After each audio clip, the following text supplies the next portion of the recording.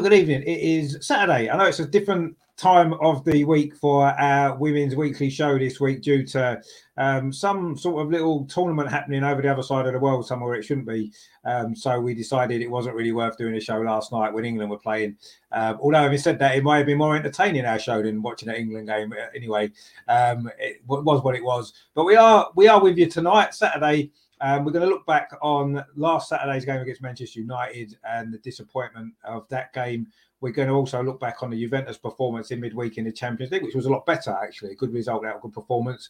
And also we are going to look at the injury issues that have been going on in the game very recently. Obviously, a big one, high-profile one for us, of course, last week. And, you know, looking at maybe the fixture list. I mean, Viv Miedemeier put out an article, didn't she, this week, about that. So we'll talk about that as well. Lots and lots of stuff to get through. So let's get cracking the other side of it. Running there of Beth Mead. Beth Mead's in behind, plays it across. Caitlin Ford's going to score, and she has scored. This fast start has been rewarded for us.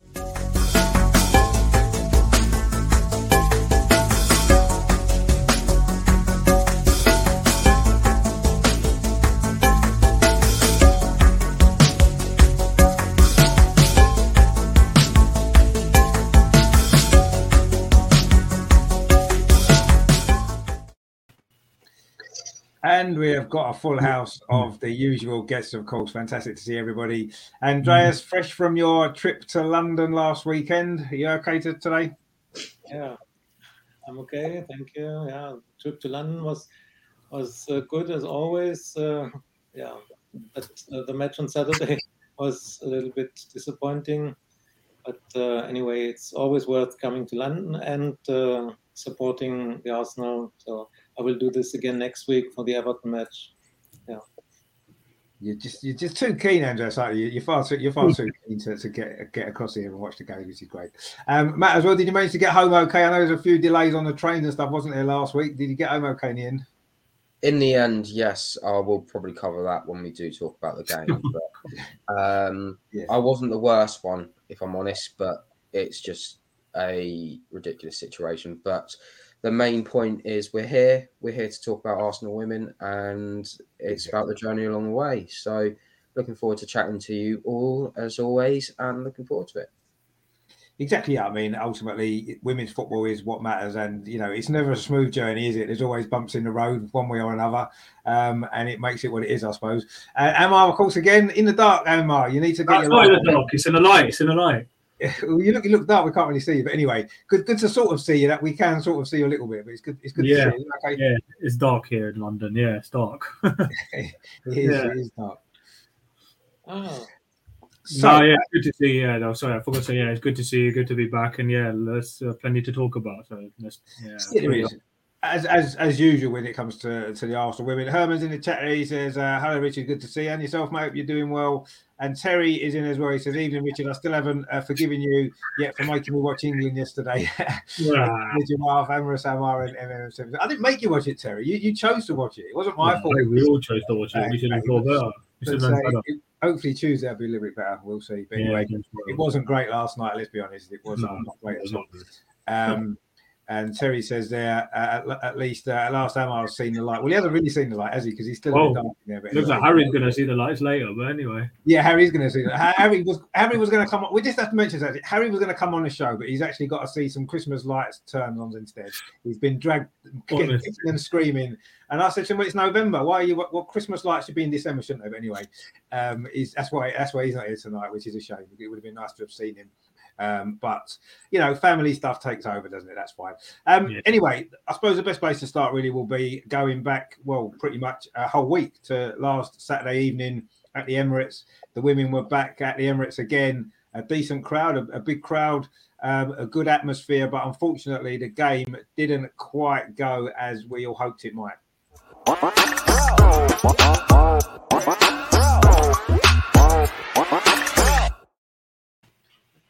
I mean, to be honest with you, I think we kind of mentioned it in our sort of chat as well at the time. It was like our worst performance of the season by quite some distance. But having said that, we got ourselves in a position 2-1 up with 5 minutes to go to win the game. However poor we'd been for most of the game, and the first half in particular was really poor, we showed a lot of character in the second half to go in front.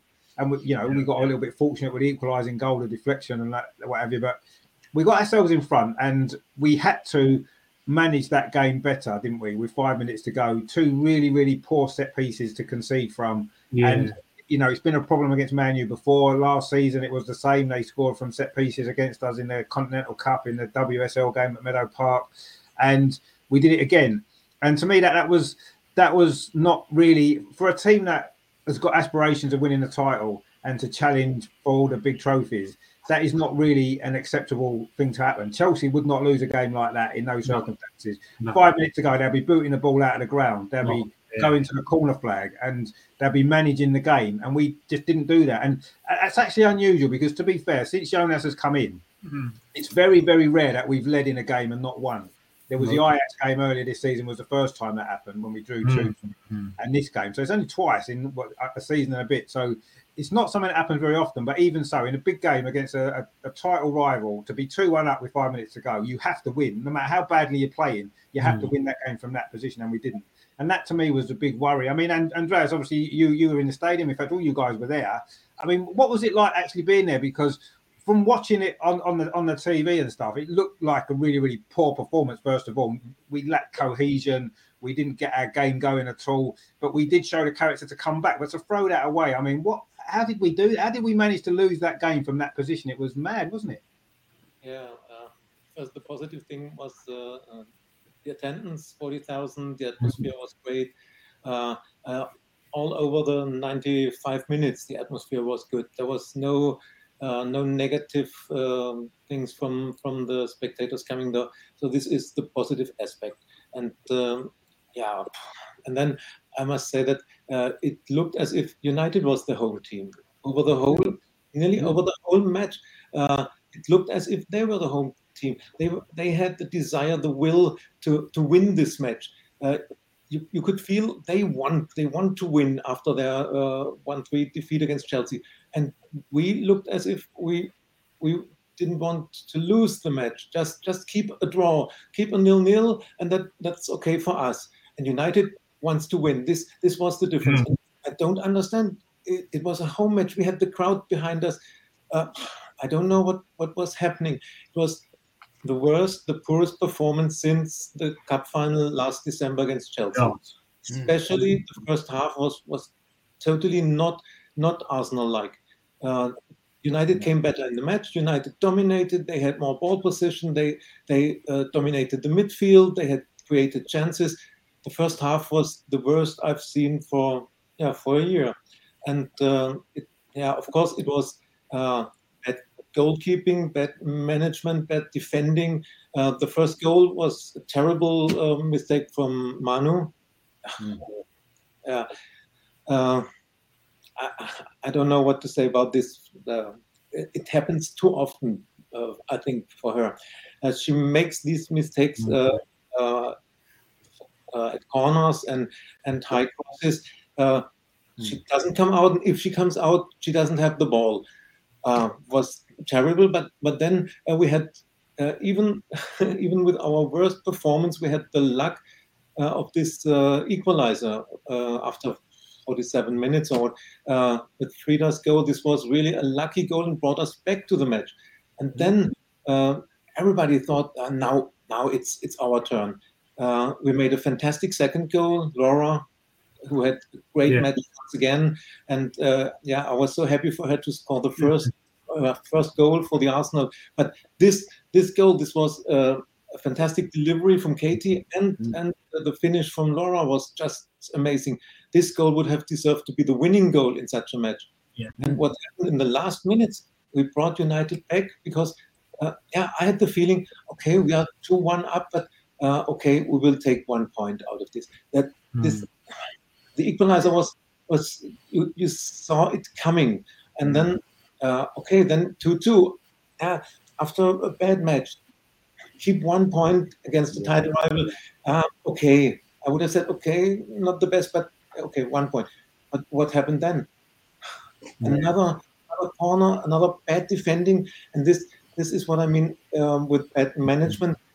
Jonas should have seen that we had our problems in defense, especially with set pieces and corners. Why not bringing Jen Beattie as a fifth defender, not taking off another defender, but bringing off a fifth defender? She's strong in the air.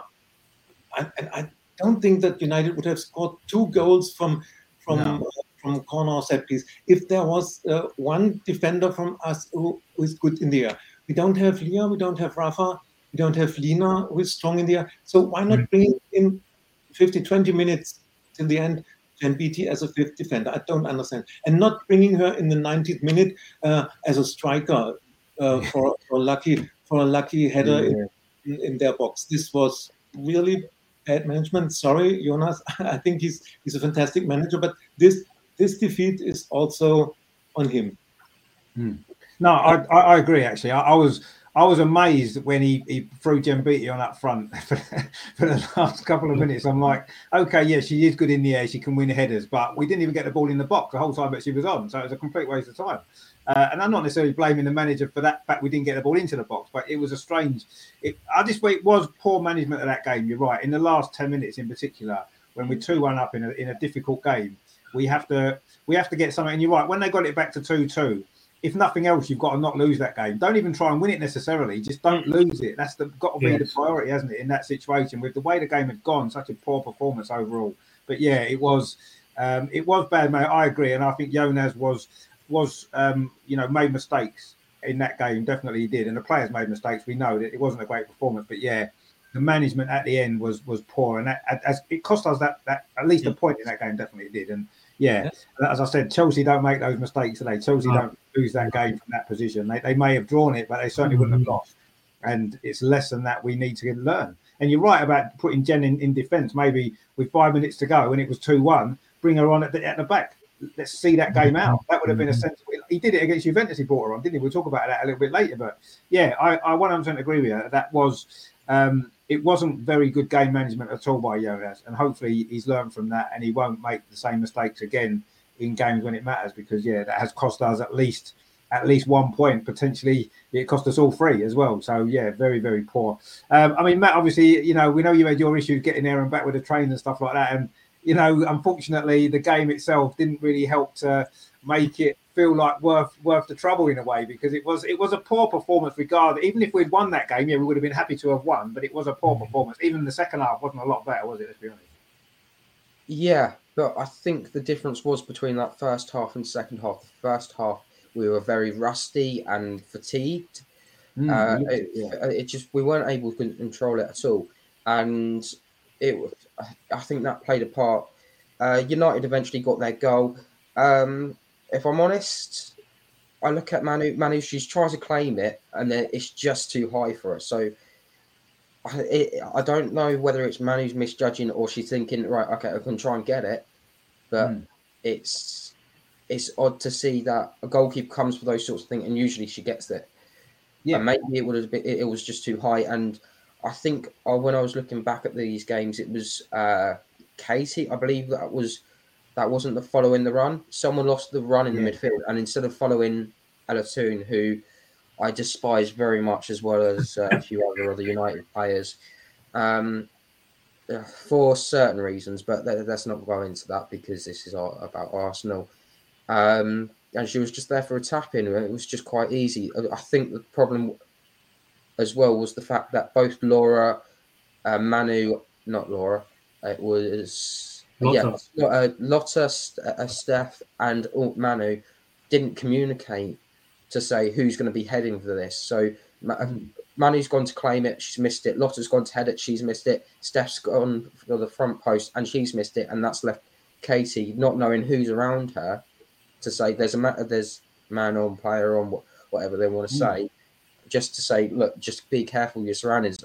Try and get your boot on it if you can. But it was just an easy tap in. The second half, we played a lot better and we improved.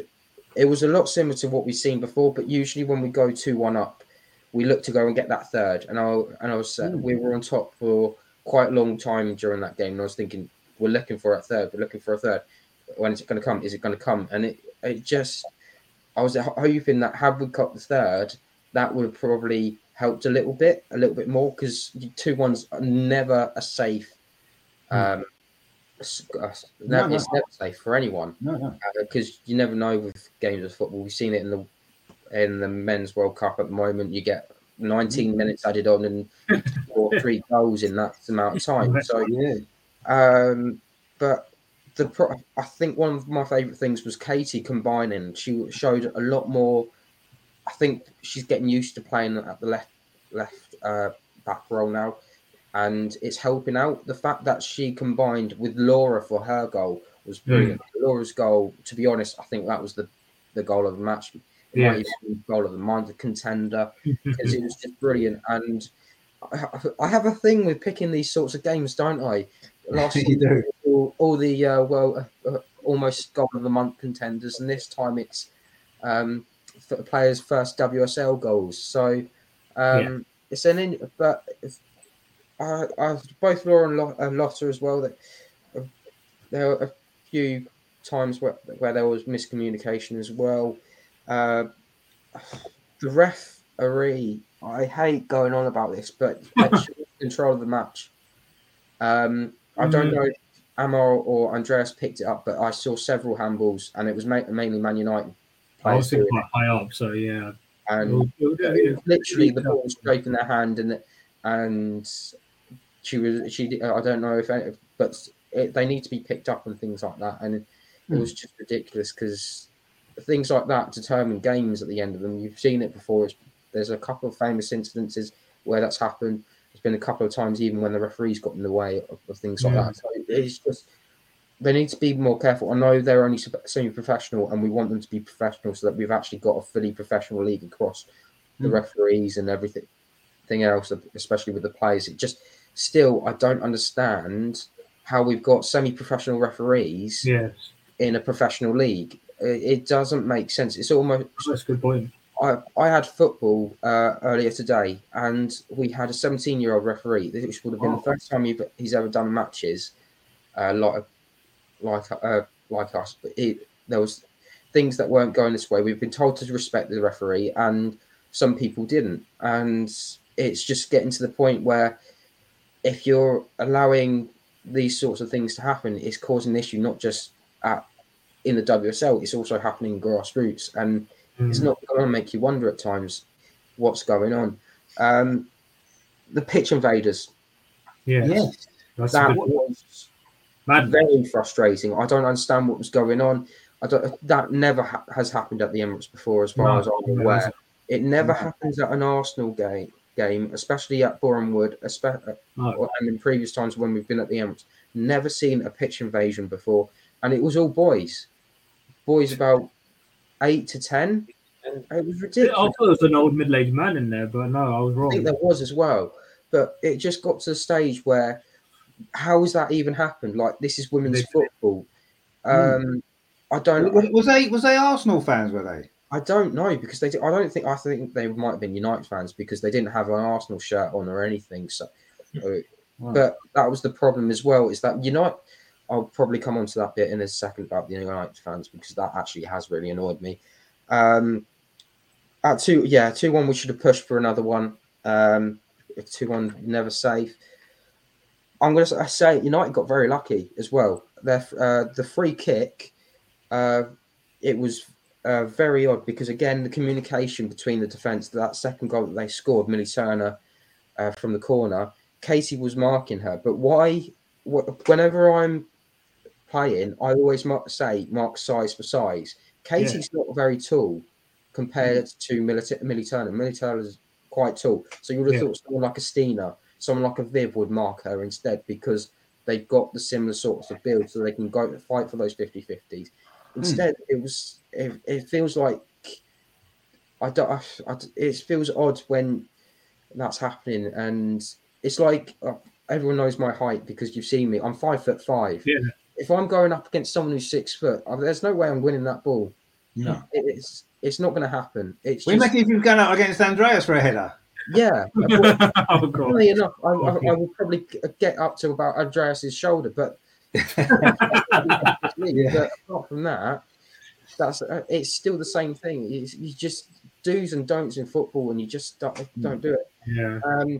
For the winner, again, it was poorly positioned. Viv was on the wrong side of her player. Katie and Laura again marking the same player, and that's how they scored. And Alessia Russo's there to head it in, which I believe was a copycat of one of our earliest goals against us. I think last season at Meadow Park. That's right. It seems to be at the moment United just have a bit our bogey team when it comes to WSL matches, and it is annoying, but it happens, and we have to move on.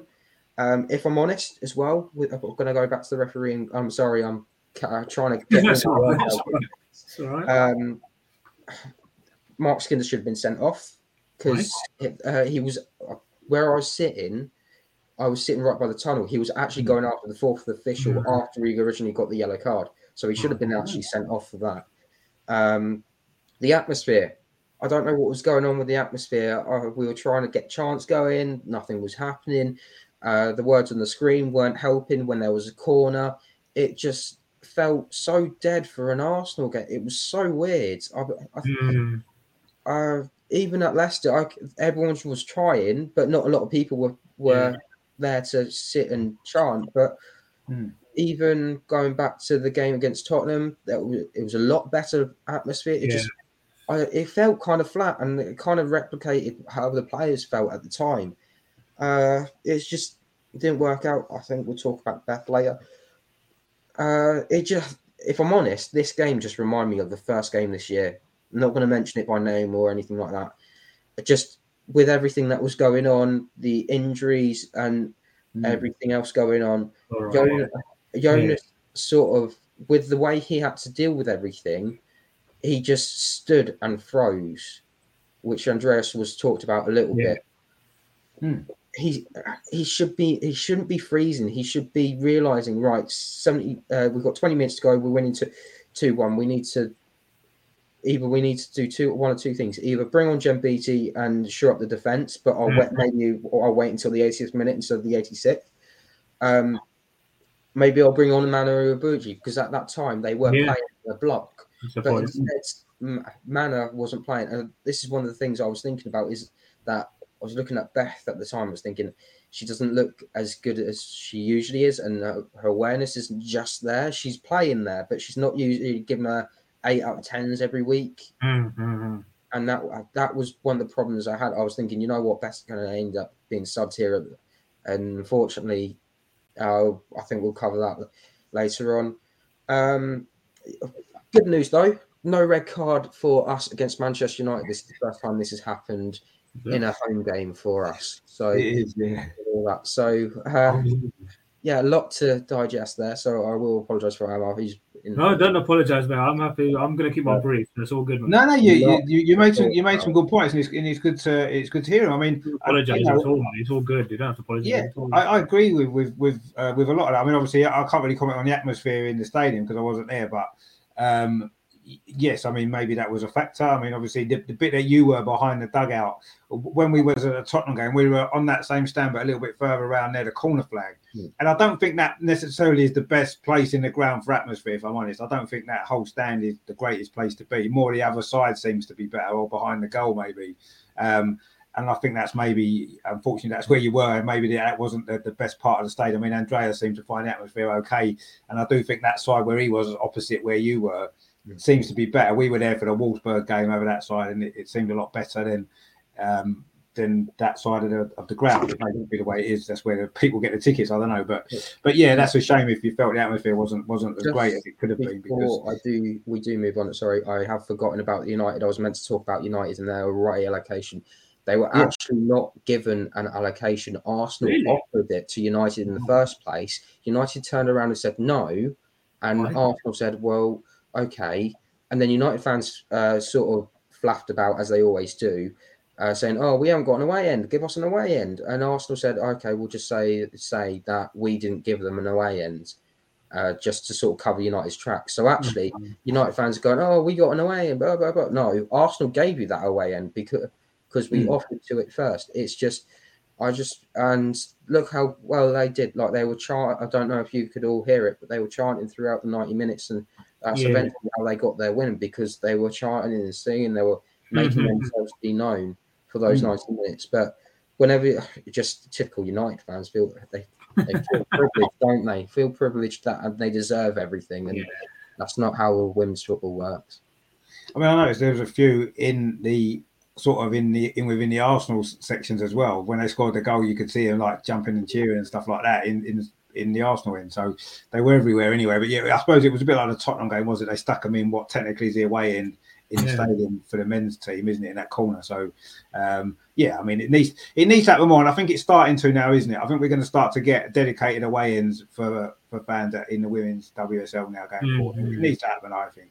You know, not that you need to separate fans because of potential for trouble as maybe you do with a men's game, but I do think it's nice when you go away from home to be in and amongst all your own supporters, isn't it? And enjoy the game with your own fans rather than being in around with the home fans. It makes more sense to do it like that, really. And, you know, certainly when you're at the big stadium, you've got the room to do it. There's an end already dedicated for away fans at the Emirates, so stick them in there. It makes it much better, doesn't it? I don't know why there has to be any discussion about it. Just put them in there. It's done, isn't it? Every game should be like that. I think every ground should have an away section for the fans in the WSL, and hopefully, I say it looks like we're getting more of that now happening. So hopefully, it'll become normal in the future, and you know, Arsenal will start selling tickets for the away games themselves rather than having to get them from the home ground at the moment, because we've still got to do it, haven't we? If you want to go to an away game at Arsenal women, you've got to buy the ticket from the home club, haven't you? If you go to the Arsenal website, if you click on the fixtures, you can actually click on the fixtures, and if they are for sale, so say for example the Aston Villa game on the 11th, you could get tickets in the Arsenal end section through that way, which is what has been which they've been. You can do it now, can you? On the Arsenal website? Oh, okay. I know you didn't used to be able to, did you? I've tried before, and you have to get them from the home club. We got the Man City tickets from Man City, and we've done it before for other games. Man City, I don't know why Man City do that, because they've got. But you have to have a discount code for Man City. Well, you have to have an account. You have to like log in and make yourself a Man City account. So I keep getting emails from Man City telling me, "Oh, buy tickets for the Man City men." No, I don't want to. I wanted to buy that one game and that's it. Leave me alone. But anyway, that's how it is. But yeah, hopefully it'll be a little bit easier to get away tickets in a dedicated away stand in future. That's what we want. You know, what I mean? When you watch your team away, you want to be in with your own fans, don't you? That's how it should be. I mean, Emma, what did you make of all of that? Obviously, you was in the ground as well, along with the other guys. And I mean, as we said before, the way the game was at 5 minutes to play, we should be winning that game, shouldn't we? There's no excuse. There's no excuse that we lost. It was ridiculous. No, but overall, the whole performance just was very un-Arsenal-like performance. Yeah. And I mean, you could see it from the off. I've seen it from the warning shot after just 2 minutes as well. You could see Man United were here. That the game plan, the intent was clear as well. When Leah Goldson forced that good save out of Manu, which would have probably gone in had it not been for intention. You would have thought as a warning shot that would have just woken Arsenal up. But it just seemed there was no energy, there's no passion, there's no desire, there's no belief. There's not things you associate with Arsenal. It was not a performance which. It was a performance which, as I said, was very unlike Arsenal, but just lacked just the basics pretty much. It was just like they had no ideas on how to play out. Well, they didn't play out at the back as much as they used to, but they just couldn't beat Manchester United's press. They were consistently falling into the traps that Manchester United were setting, and they didn't learn their lesson. Ultimately, they got their goal, which they deserved before half time. I don't even remember us even having a shot on target in the first half. When was the last time that happened in any half of football? But yeah, I mean, I know everyone will say, yes, it was Manu's fault of communication, but I think for me, Lotta as well has got to get tied to 202. You can't just let her roam free at the back post and have a tap in. Whether it was a communication between the defence, as you say. But yeah, for me, I think, you can blame you. It's equally to blame is Lotta for not getting her positioning right, as is for Manu for flapping it somewhat. So yeah, we got what we deserved. Second half, we came out much better, got the lucky goal, scored a superb second. Katie doing what she does best, laying on a plate for Laura. I was so happy for her after that. After the miss she had against Reading, of course, we have to take into account she's a right back. And so, yeah, while she missed an easy one, that was a superb finish. Because even in her post-match, she was crying at the end. I saw it on the Twitter. We've got to manage our game better.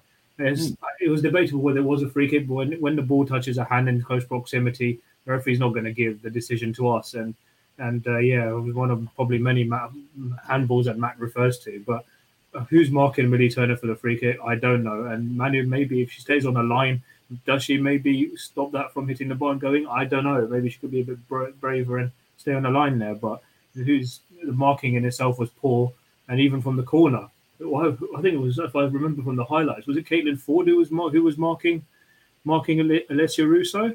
I can't remember. I think it was Viv actually. Oh, so I don't know who Caitlin Ford was marking. I can't remember, but I mean the organisation there has to be better. And and I don't know what with the heights as well. I mean there was a mismatch. We know Russo's done that 3 times this year from set pieces now, becoming a bit of a nemesis. And I do agree with Jonas. It was a little bit bizarre his tactics. Maybe we could have gone for a bit more 2-1. But Jordan, I'm surprised. I know maybe her minutes have to be managed, but maybe I would have kept Jordan on because she's capable of grabbing the game by a scruff of the neck and getting the teammates act together and going us to win the game at 2-1. And same with Beth. I don't know. Maybe her injury could have been avoided had she been brought off sooner and Jen had come on. But overall, we have to manage that game better. And it's just like, it's those things. We know last season there was only 1 defeat, which ultimately cost us a title. We have to stay switched on at all times. And it was a very un-Arsenal-like performance. And we ultimately, as it pains me to say it, we got what we deserved. Yeah, we did. I mean, as much as we should have won from 2-1 up, I don't think really we didn't deserve to win the game. We didn't play well enough to win the game overall, did we? So we probably did get what we deserved, but we needed to have got something from the position that we were in. And funny enough, it was bad organisation defensively. And funny enough, when the corner was about to come in for what turned out to be the winning goal, I was kind of a little bit worried that they may score, because of how poor we were at set pieces, how we've been against them before. And it was absolutely no surprise to me it was Russo that got the goal, because she's done it to us, as you said, rightly. She's done it a few times before. And that's what she's good at. And for us to allow her the opportunity that late in the game, when we know what was going to happen, was really, really bad. And we need to learn from it, because we have made these mistakes before. We've said we have done. And unfortunately, we didn't learn from it in this game, and it's cost us. And hopefully it won't prove to be a costly defeat. Everybody's lost. All the top teams have lost now, so it's not like we've dropped behind. But we had an opportunity to pull away, to get an extra 3 points on everybody, and we failed to do that. And that's, that could prove to be at the end of the season. We saw how close it was last year, wasn't it? Every single point mattered, and that was 1 point at least that we should have got, and we didn't. And I think that's going to be disappointing. Herman agrees. He said Arsenal didn't seem to have energy. No, we didn't, and I don't know why we didn't. We just didn't have the energy. Terry says a disaster. To be fair, I felt sorry for the fans to see that performance at the Emirates, and then to see poor Matt struggle getting home. He's a little over and over women's little soldier. Yeah, he did well. He managed to get home, which is the main thing, which is what we want. What time did you get home in the end, then, Matt? Sorry to interrupt you. What time did you get home?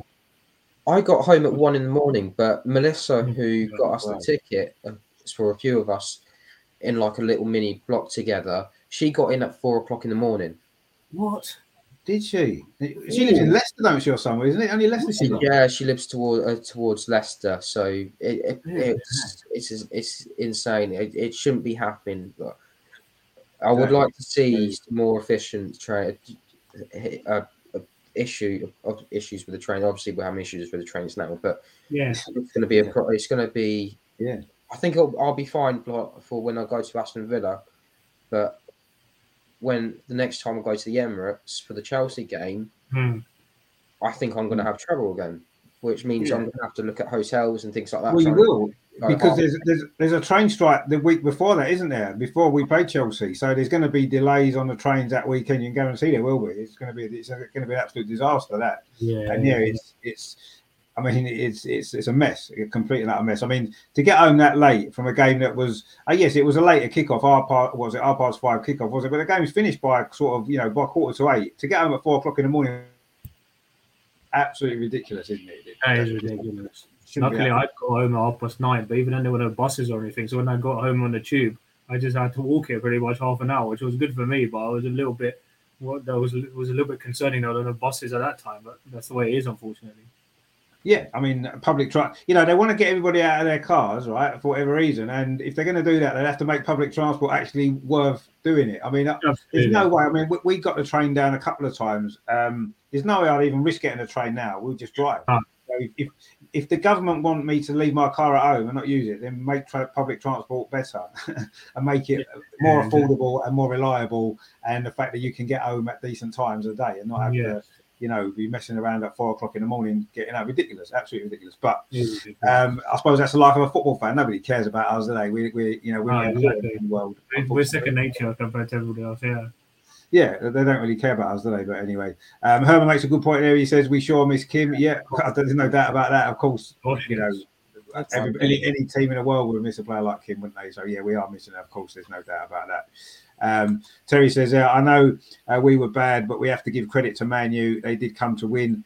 Well, they did, you don't know how much that hurt. So no, they did. They played well. They deserved to win that game overall, and we can't really have any complaints about that. The result certainly. Herman says we are missing 5 players. Yeah, we are. We're missing a lot of good players as well. Some of our best players are out of the team, and of course, it's going to make a difference, and it did. Yeah. Terry says, Amar for London Mayor. What? Well, he certainly wouldn't do a worse than the current mayor. So, no thanks. No, thank you. No, you don't fancy that job? No, I don't fancy that job. No, thank you. No, it's probably not a lot of fun, to be fair. Obviously, the Man United game, it was bad enough losing to Man United in the way that we did in the last few minutes, but even worse than that was this.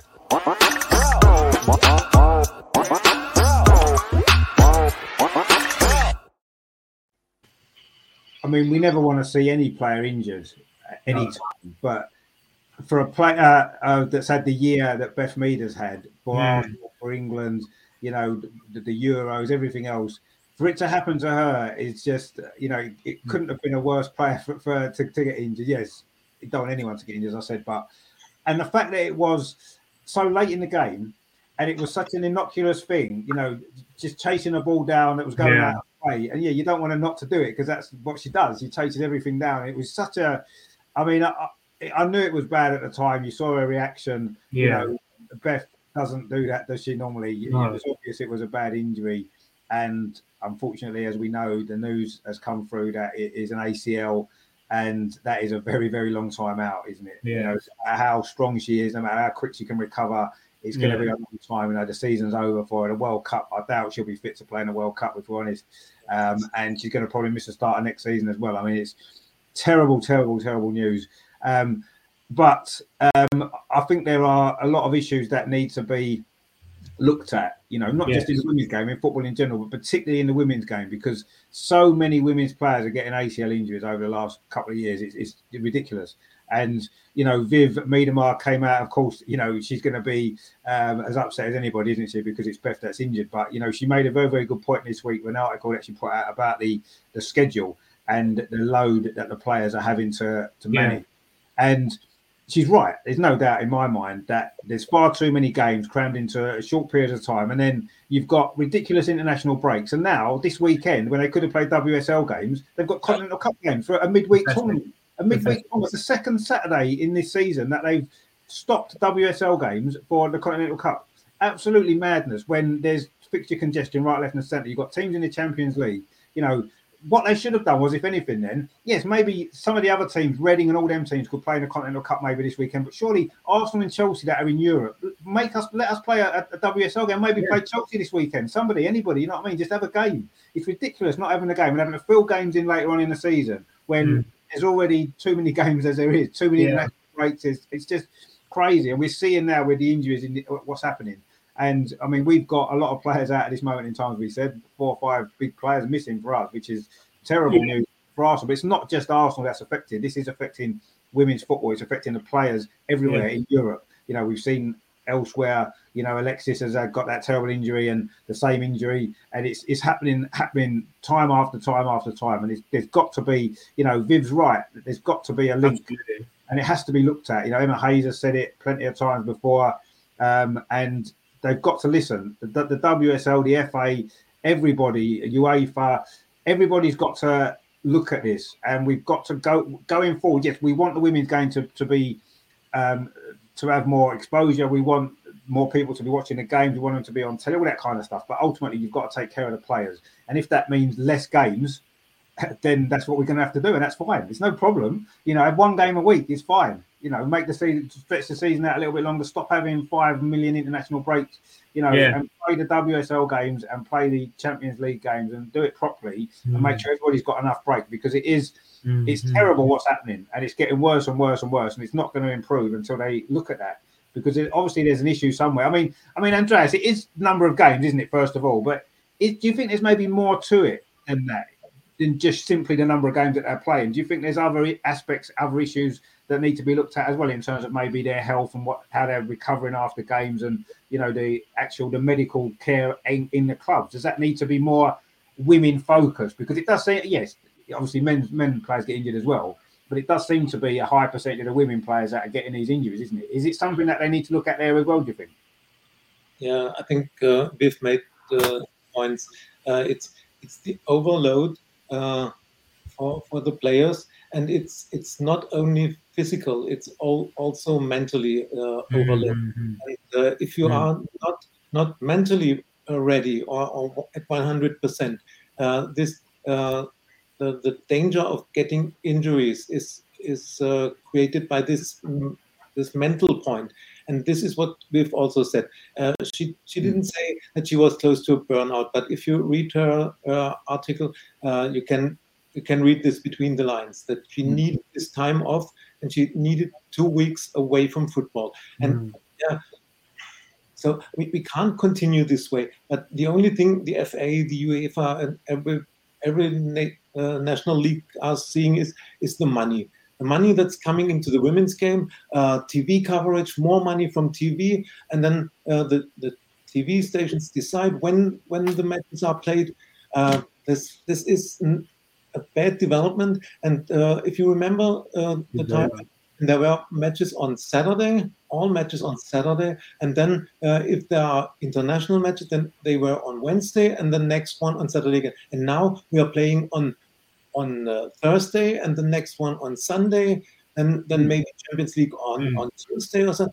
And then it's international break. You play on Friday and on Monday. So it's too much, and it's all for the money, all for TV coverage, and that's the wrong development. And once again, it's not only the overload in matches that cause the injuries.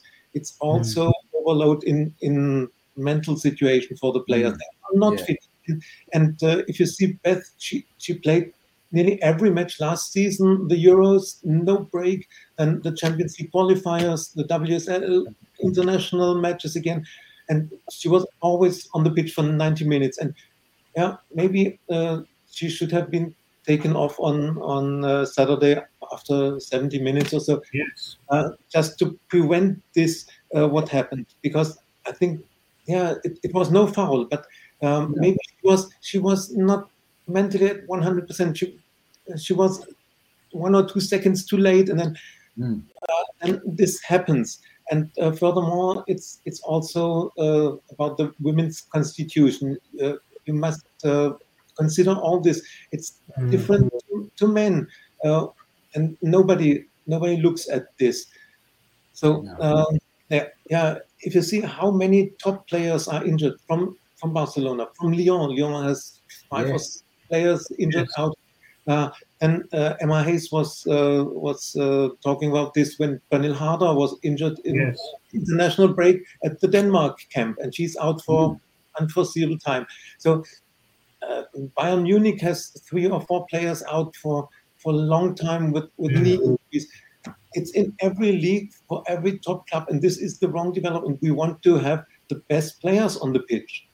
If I'm going to a match, I want to see our top players, but I also want to see Pernille Harder or Fran Kirby or Alicia Roos. I don't want them out injured. Last season, Man City had the problem with the injuries. And that's, of course, you can say, oh, that's good for us. They have a lot of injuries. No, that's not good. I want to see the best players in every team. And if you lose this match, then okay, then you have to say, okay, the other team, the other spot is better. They won. They have the better spot, but not we win because they have 5 injuries of top players. That's the wrong way. And it's all about money. It's all about TV coverage. And instead of preventing this, we create new competitions like the Nations League for women. Oh, We need another Nations League besides the friendlies and the qualifiers for the national teams. I don't understand this. And No. of course, we are so angry because we have a lot of key players out, but it can happen to every other team, and that's the wrong development once again. Absolutely. I mean, it does seem as though all of the decisions that are made are literally about money, not about player welfare, not about spectators, not about the sport in general. It's all about money. And that is complete and utterly wrong, isn't it? I mean, it is. I mean, you're right. And I do think sometimes it's easy to look at, and it's mentioned quite a lot, isn't it? You know, we want the women's players to be treated equally to the men's players, right? And I think as part of that, what they're going to try and do is they're going to try and make women play as many games as the men. And that's not, you know, women and men aren't the same physically. And I think everybody's got to take a step back and understand that they're not the same, and they can't deal with the same amount of pressure, the same amount of, kind of stuff that the men's players can. And that needs to be a factor. Whenever they're looking at anything, you've got to put that as part of it. That's got to be one of the main, because at the end of the day, you're totally right, Andreas. Yes, of course. You know, if we play Chelsea and they've got half their team out, we might win that game. Brilliant. We've got 3 points on Chelsea. It might help us win the league. But ultimately, is that good for the women's game in general? No, of course it isn't. You know, we want to see the best players playing. That's what it's all about, isn't it? Because otherwise it's an inferior product, because you're not seeing the top players playing. And that's not going to be good for women's football in general. And it's going to be good for the fans. It's not good for TV. It's not good for anybody. And this is something that, and I don't know what it's going to take. You know, obviously England's best player now is out for, could be a year, up to a year, right? And what is it going to take for somebody in women's football to turn around and say, "This, we're not going to do this anymore. We cannot maintain this anymore. We have got to put the players' welfare before money, before TV, before anything. That's what we've got to do. That's got to be the priority. It's got to be." And I don't know what it's going to take now. If it can't take England's best player with a serious injury like this for it to happen, what is going to make it happen? When are they going to turn around and say, we've got to do this? Maybe the players, I mean, you know, Viv's come out, she's been very vocal about it, and that's a good thing to do. It takes more top players to maybe do the same. Maybe top players to say, we are not going to play. We're not going to play these international friendlies. We're not going to do it. Viv took time out, didn't she? She didn't go to play for Holland in those games in the last week or so because she needed a break. The more players that do that, the more they might understand and think, you know what, we've got to do something. We've got to change the fixture list. We've got to look at that, and we've got to put the players' welfare before money and before anything else. I mean, it's getting out of hand now. It's getting worse. We've noticed it in the last couple of years how much worse it's become. You know, the game's got better, the technical level's gone up. There's more fans in the stadium, but suddenly now we're losing player after player after player for the same injuries that can be not prevented completely, but we can help them to make it happen less often. Surely, the game can do more. I mean, Matt, what have you made of all of this? Because Viv makes some very, very good points, doesn't she, in that article? And she's right. And we need to, you know, not us personally, but women's football needs to listen to her. Surely. It's not just that as well. I'm pretty sure that I've been talking about this on previous shows where I've turned around and said that the players need help medically. They need or psychologically because of the fatigue and everything like that. Just to put it in perspective, I am going to try and do this with my hands, but just imagine that that's the knee and this knuckle here. That's the muscle. So when Beth's gone to run, she's twisted the knee, so that has completely snapped. Oh, yeah. That's how serious it is. That muscle will not go back. She has to have a surgery to sort it all out. But that was the problem. Was that I think you mentioned it, Andreas, about the stress and everything, because she was playing 90 minutes and because she wasn't getting rested as much. Okay, she had the international game against Japan. She ended up flying back home after the Japan. Sorry, it's just one of those things where you should turn around and just say, you know what, I love playing for my country, but I've got too much on my plate. I've got this, I've got that, I've got. She ended up having not a book signing. She had a venue to go to talk about her book on the Monday. Sounds right. Yeah, it's cancelled. Yeah, because of that. So it's not just that. There's people who are England fans are missing out on seeing Beth Mead a bit of publicly or everything else that goes along with it. Just while I'm on the injury front, I was when I got those videos of Gunnosaurus high-fiving all the players. That was through the Supporters Club. So thank you for letting us join in with that, big welcoming the players. Kim and Rafa both rocked up in the car. They weren't on the coach. Kim was on crutches. Oh no. But she seemed fine. She seemed happy. Rafaela was fine. She was walking. There was no boot or anything as well, so that looked all right. So she might be joining in with sessions. Leah as well. We've seen her running in Dubai and things like that. So she seems to be running straight, but we might be seeing her return. Them both perhaps return soon. Maybe this is a blessing in disguise. The fact that we do not have a WSL game this week. As it turned out for us, it's probably a good thing for the injury front. Yeah, I agree. I'm hoping that Lena hasn't done anything too bad and that she'll actually be joining in with training sessions because as things stand, it's just we need as many attacking options as possible. Tim Stillman has mentioned the irony of Nikita Paris looking for game time. Well, had she stayed at the club, she would have had 6 months playing on the right wing, and it's a bit of a shame, really. But these injuries are just piling up, and it's almost like you can actually now you can officially have a starting 11 of people who have ACLs this year. ACL starting 11. This come from league games and everything like that. So you have people like Ellie Carpenter, Beth now. I think it was just after Beth had done hers, a goalkeeper in the German league had done hers in one of the French goalkeepers. So it's one of those things where we need to be careful, but at the same time, a lot more research needs to go into these things. Why are they being caused? How can we stop them being caused? Is it about the recovery rates? Do they need maybe 1.5 days recover instead of the 1 day to recover? It needs to be altered so that we understand how they can happen and how to prevent it. And it comes along with the development and things like that. There are so many things that we would want to see developed. I know if I'm honest, medically, I think the medical side we need to develop before we even look at the referees. That's how much of a priority I would see it as at the moment. It's just getting out of hand, and it shouldn't be happening. And it is a shame because we're losing players left, right, and centre, and it shouldn't be happening. And it's a bit of a shame.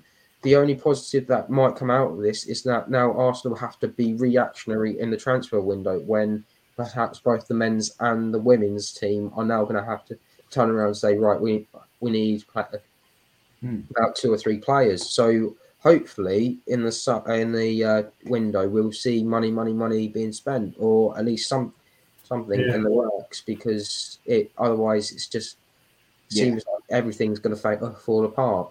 Yes. Yeah, I mean, I think in a way, maybe, yes. And, we wouldn't, as I said at the start, we wouldn't want any player to be injured any time. But I suppose when you look at it in one way, if your players are injured before the January window, at least you've got an opportunity to buy some players in to help the squad out. Whereas if it happens in February, you've got to get through the rest of the season with what you've got. So in that sense, the timing hasn't been the worst it could have been from the club perspective. Obviously for Beth, it's heartbreaking because she's going to miss potentially the World Cup. I can't see her being fit for the World Cup. No. I can't see it with the injury that she's got. I know she's going to hope that she is, but I'd be amazing. I mean, I know she recovers quickly generally, but I mean that would be something different if she was to come back that quickly. So let's hope that she just at the end of what we want her to recover quickly and be playing as soon as she can, whenever that is, whether it's before the end of this season, which seems unlikely, whether it's at the World Cup or whether it's obviously hopefully some stage at the start of next season, that she's going to be fine and she can recover from this and continue with a form that she showed for the last year or so, where she's been just unbelievable, really, hasn't she? Terry says he agrees with Andrea. How bad Meadows playing one bit of genius from her to win you the game. Yeah, you can, and that's why she doesn't get taken off generally, because she's got that ability to win us games. But ultimately as well, you've got to look at the players' welfare as well, haven't you? Sometimes that's got to come before anything else, and I don't know if they do that. Herman says there, you got that right, it's all about money. Yeah, of course it is. It is all about money, unfortunately. I'm not quite sure I agree with Herman here, though. He says Piers Morgan would be the man who has enough clout to solve the problem. I'm not sure Piers Morgan can solve any problems, really, personally. But anyway, he's got a lot of clout, certainly, but I'm not sure that he would ever use it for any good, because he never has done so far. But anyway, he's an Arsenal fan, or allegedly an Arsenal fan, so I don't know. We'll see. I mean, Terry says, and he's right. Didn't we say this last season? Let's hope Sky BBC don't ruin the women's game like they have the men's. Yeah, we were worried that they might do, and I'm not saying it's literally just down to that. Yes, that's playing a big part. There's no doubt about that. And Terry says there, did you hear that, Emma? Matt thinks that Rafa will Yes, be I heard it very well, yes. that would probably cheer up Emma coming out to Christmas if Rafa's back in the team, I'm sure. Well, all of us, actually, because we've missed that, there's no doubt. Yeah. I don't think we lose to Man United if Rafa's in the team, do we? Let's be honest. No. Won't go no. I mean, Emma, what's your kind of thoughts on all these injuries then? Because it's getting out of hand now, isn't it? One or two injuries here and there, you can understand part of football. But when it's happening on a regular basis now, as Matt said, not just in England, not just at Arsenal, everywhere in Europe, players are going down right, left and centre, ACL injuries, women players and the top players as well. I mean, what can we do really other than play less games, which isn't going to happen, let's be honest. Well, yeah, I've been doing some research and I was reading, of course, what Emma Hayes, the owners, have been saying in general. And yeah, I saw a study on Sky Sports which said women are 6 times more likely to suffer ACL injuries than men. I mean, surely that tells you all you need to know. And having read the article Andrea sent, thank you for that, by the way, that was really good. I didn't know about that. She was saying we've only got 13 fit players at the squad, which is crazy when you think that's nowhere near enough to compete at the highest level. We've got no game this weekend, another break, needless break, and we've got so many.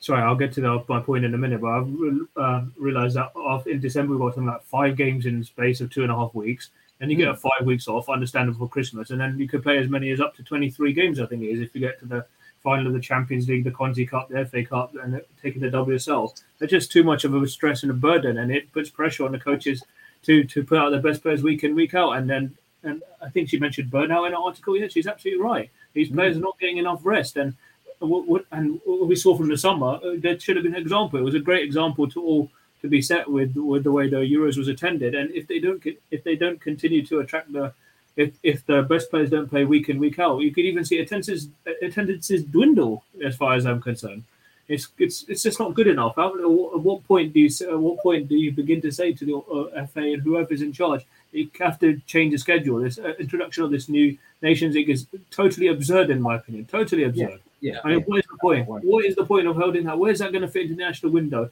Yes, you've got World Cups, and I think as well. It was only 2 weeks after the Euros were done. They had to be back in pre-season. I mean, what is the schedule? Where's the scheduling going? It's just like coming completely to pot, and it's just not going to help people be attracted to women's football. And it will be sad to see. But unless something is done quickly, it's just not going to. It's just going to go to waste. Unfortunately, what we saw from the summer, that would be such a crying shame with the World Cup around the corner. You want everything maximized to the everything maximized in terms of attendance, in terms of player welfare, in terms of everything in general. And sadly, with the way it's going, with all these injuries, I mean, sadly it's going to be on a downward spiral. So yeah, I mean, something really has to be done. Authorities have to take note now that these are worrying times, and for it to go to waste would be dreadful as far as I'm concerned, and especially, as I said, with the World Cup around the corner. So they have to take into account players' mental health and welfare as is such an important part of any sport right now. And for it to go to waste would be terrible. And I hope it doesn't happen. But the way it's going, sadly, that's the way it's going to happen. More players will get injured. More crowds may even get smaller, and the pressure on the managers and the teams to perform week in, week out will only be increased. So I hope it doesn't happen. But sadly, at the moment, that's the way it's headed. Just on the Nations League, as far as I'm aware, I think the concern is because we're playing tournaments like the Arnold Clark Cup and the Clark Cup. That would all be removed and it will be replaced by the Nations League. I think that's the idea, but it will still be similar international windows. The Nations League confuses me as well because now it changes the qualifying phases as well. which makes no sense. Yeah, it's all. And I Yeah. mean, and as well, I mean, you know, we played, of course, this week a Champions League game on a Thursday night, which is ridiculous. You know, European games should be Tuesdays and Wednesdays, and that's it. And then you play on a Saturday or a Sunday your league game, and that gives you enough of a gap in between. You know, you can't really play on a Thursday when you've got to travel to. I mean, yeah, we don't have a game this weekend, but had we done, we would have played tomorrow. We would have flown back probably, you know, not till Friday morning, and you got a game Sunday, and they expect the players. That's not going to affect the players. It's ridiculous. Thursday nights, you shouldn't play on a Thursday night. It's ridiculous. Not when you've got a game at the weekend. You just shouldn't do it. They shouldn't schedule games in. I don't care about TV. There's 2 or 3 other nights in the week you can put them games on. And if it means it's clashing with other things, it's clashing with other things. It doesn't matter. It's more important that the players' welfare is put first before anything else. You know, ultimately we're the fans. We'll watch the game no matter when they play it, right? But they can't keep doing that. They can't keep playing games on Thursday on a Sunday. Absolutely. It's not enough, especially if you're away in Europe. I mean, you know, one team's away in Europe and then they're flying back to play in their league game on the Sunday. It's ridiculous, and it can't carry on. And that's got to be the first thing that they got to look at, the fixture list first of all. Yes, the international fixtures are ridiculous. I mean, we had the Euros, right? Yes, there wasn't much of a break. Then we started the new season. We had was it one game and then it was an international break after 1 week of the season? Yes, it was supposed to be because of the Queen's death. That's right, but there was a games postponing. But then we had one league game and then it was an international break. It's like, come on, why are we doing that? Ridiculous. You scrap that international break. We didn't need it. Do you know what I mean? Play it later on. I don't know. That the whole thing needs to be. People need to sit down. You know, what you need to do is you've got the people that obviously work with the TV scheduling. You've got the people that work with all the fixtures for the domestic competitions, for European competitions, all that kind of stuff. And also, as well, what you need is you need people that are experts on women's health and women's kind of fitness issues. And all of them together need to work out the fixtures, not just the people that's involved in the money. Everybody needs to be involved and say, look, what can we do to make sure we get the games played that need to be played? We get enough break in between games that everybody's got time to recover. And if it means missing out certain things or moving certain things, then we have to do that. That's got to be the first priority. And they're not doing that. And I don't see how we're going to get to a point where they will. Because once you start getting money involved to the degree now that the women's game's got, and it's going to get more and more money coming into it, then all sense and reason goes out the window because nobody cares anymore about anything other than how much money they're making out of it. And we did, as Terry's right, we mentioned this last season, didn't we? When the Sky deal first came in, we were worried about what impact it was going to have on the women's game. And we're starting to find out this wasn't the impact maybe we were anticipating necessarily, or the injury side of it. We were anticipating other issues, which are happening as well. But this is even more serious now. It's got to get to a point. And I mean, Viv is totally right in the sense that we know that she's had to have a break from football herself due to the mental stresses and strains of it at that top level. She's had to take a break. She took a break earlier on last season. She's done it before, and she did it very, very recently as well. And if a player like Viv Miedema is coming out and actually saying this is what we need as women footballers, everybody's got to listen. They've got to listen. And my worry is they're not going to listen, or they're not going to do. They're going to pretend to listen, but they're not actually going to act and do anything about it. That is my worry, and it's getting to a point now where I don't think they can carry on as they are. I don't think they can, because we're going to have a World Cup next summer with none of the best players in the world playing because they'll all be injured and not be able to play. You know, and it's.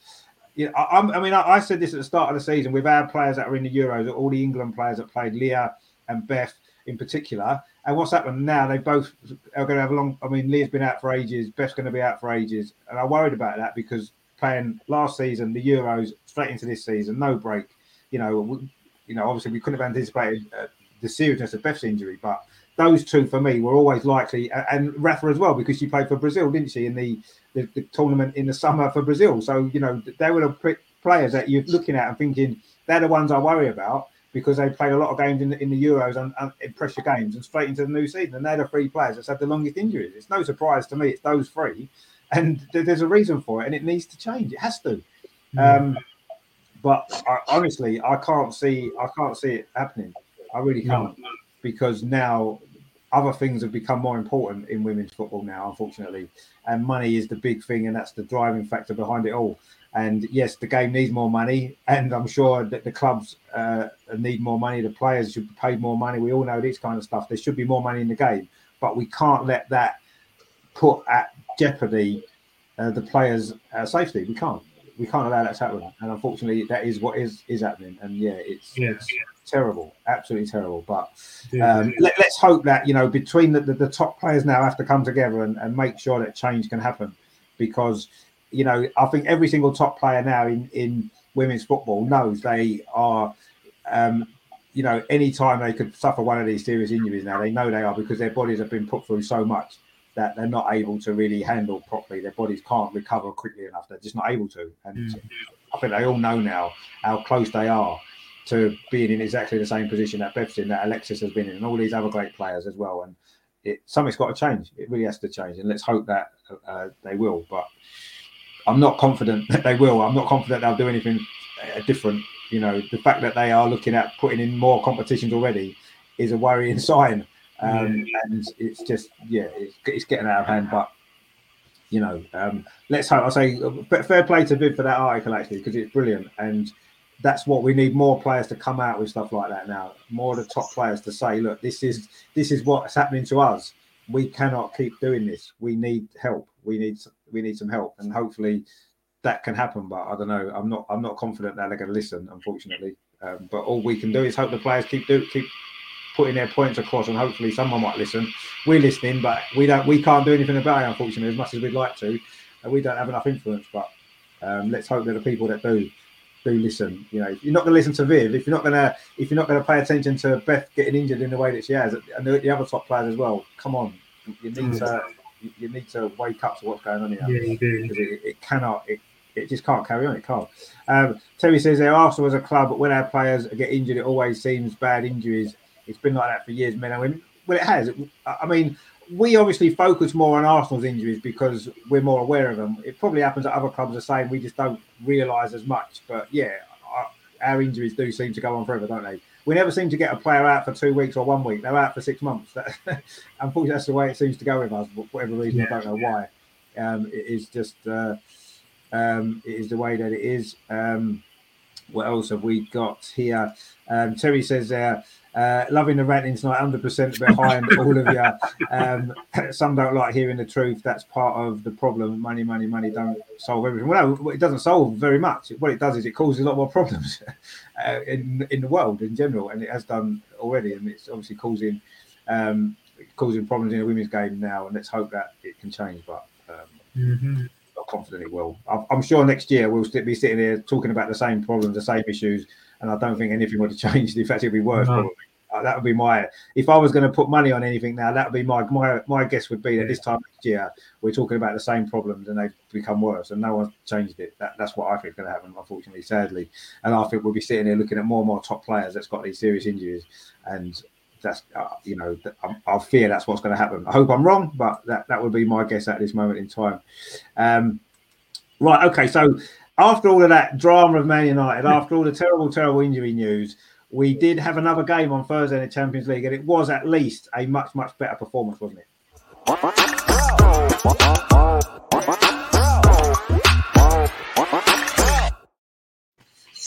And how nice it was to see Viv back and looking a lot more fired up for football again. She seems to have lost her way a little bit in the previous kind of 2 or 3 months this season, I felt, and maybe going back a little bit further than that. But she was back in the starting lineup, obviously, with Beth's injury, and she looked fired up for this game, and she got a very, very important goal, and you saw her celebrating that picture there. It meant a lot to her. You could see how important that was, how much it meant to her, and that was great to see. I enjoyed that. I didn't think she had her greatest game overall. She had good moments in the game. It was just great to see her back again playing and looking hungry again for football. Maybe the break has done her good, and let's hope it's a start now of her getting back. The goal may well help her. I mean, Andreas, that was probably, I mean, we played well, didn't we? Let's be honest, against Juventus, especially in that first half. We should have been 3-0 up, let's be honest. We should have won that game. I'm a little bit disappointed we drew, but having gone behind, we showed that character again, didn't we, to get something from the game. But we should have won. Did you feel that maybe a little bit? The good thing is that we showed a strong reaction after the defeat against United. Really, the team bounced back, and it was a totally different appearance to the United game. We were dominant, we were strong. You could see the will to win and to do something better in every player. So it was totally different. I don't know what happened before the United game, but before the Turin game, I think the team came together and they how can I say? They bounced back and they wanted to show everybody we are a team, we are strong, and we can deal with all these injuries, and we can do it. I was concerned that this would be a massive blow for us with all the negative, the lost game, the injury. But I was very surprised how good and strong the team did in Turin. And of course, the first half was really great. And if we were 3-0 up at halftime, nobody could have said anything against it. There were a lot of chances. We hit the crossbar. There were two situations, one-on-one. Stina, where she, at least at the second situation, she should pass the ball to Viv. Viv was totally free. And and even in the second half, we had a lot of chances. And in the last minute, there was the chance for Caitlin. So we should have taken the 3 points. But with the whole situation and my expectation before the match, I said in the end, okay, let's take this 1 point, and I'm glad that we didn't lose and that we showed this reaction. You could see how much it meant to Viv when she's normally not celebrating. She was not celebrating, but she made the fist, and I think you could read from her lips that she said this was for Beth. She seems to be concentrated on her football now again. So it's back. But the problem is our squad depth, our missing squad depth. We nearly have no players on the bench. There was Noel come in when Laura got the knock on the head. It was Jen and Mana. I don't know why he doesn't bring Mana. She never gets a chance, but that's all. And the rest is academy players. Noel Maritz as well. Noel Maritz. Well, came in for. That was it. She had to come on, didn't she, when Laura got injured? Yeah. But the solution for next year must be you need to have a squad of 24, 25 players like she has. They have 25 players in their squad. Wolfsburg has about, I think, 23 internationals in their squad. But the problem is to manage the game time. And for example, with Nikita Paris, she said she wants more game time, and then she went away. But is this the solution we all want to have, that we have a squad of 24, 25 top international players, and they don't get enough game time, but have to hope that the teammates get injured? This can't be the solution. But and with 13 fit players from the first squad, I think all in all, let's take the point. We have still everything in our own hands. Of course, we should have won and would have been in a much more comfortable situation. But it's still in our hands. We have the home match against Turin. We have the home match against Lyon. So all in all, it was good to take 1 point and see the reaction from the team. Yeah, I mean, I think that was the most impressive part of it, wasn't it? The way we bounced back. That was a much more Arsenal performance, wasn't it? That we get from the team, as opposed to the Man United game, which, as we've already said, wasn't. So, yeah, we showed a lot of character, I thought, as well, when we went behind. You know, I feared actually when they scored that goal, one of the only chances that they had. I mean, you know, we know how good Beerenstein is as a player. You know, she has a lot of strength and quality, and she scored the goal. And my fear was then that our heads would drop and we would, we would fall apart.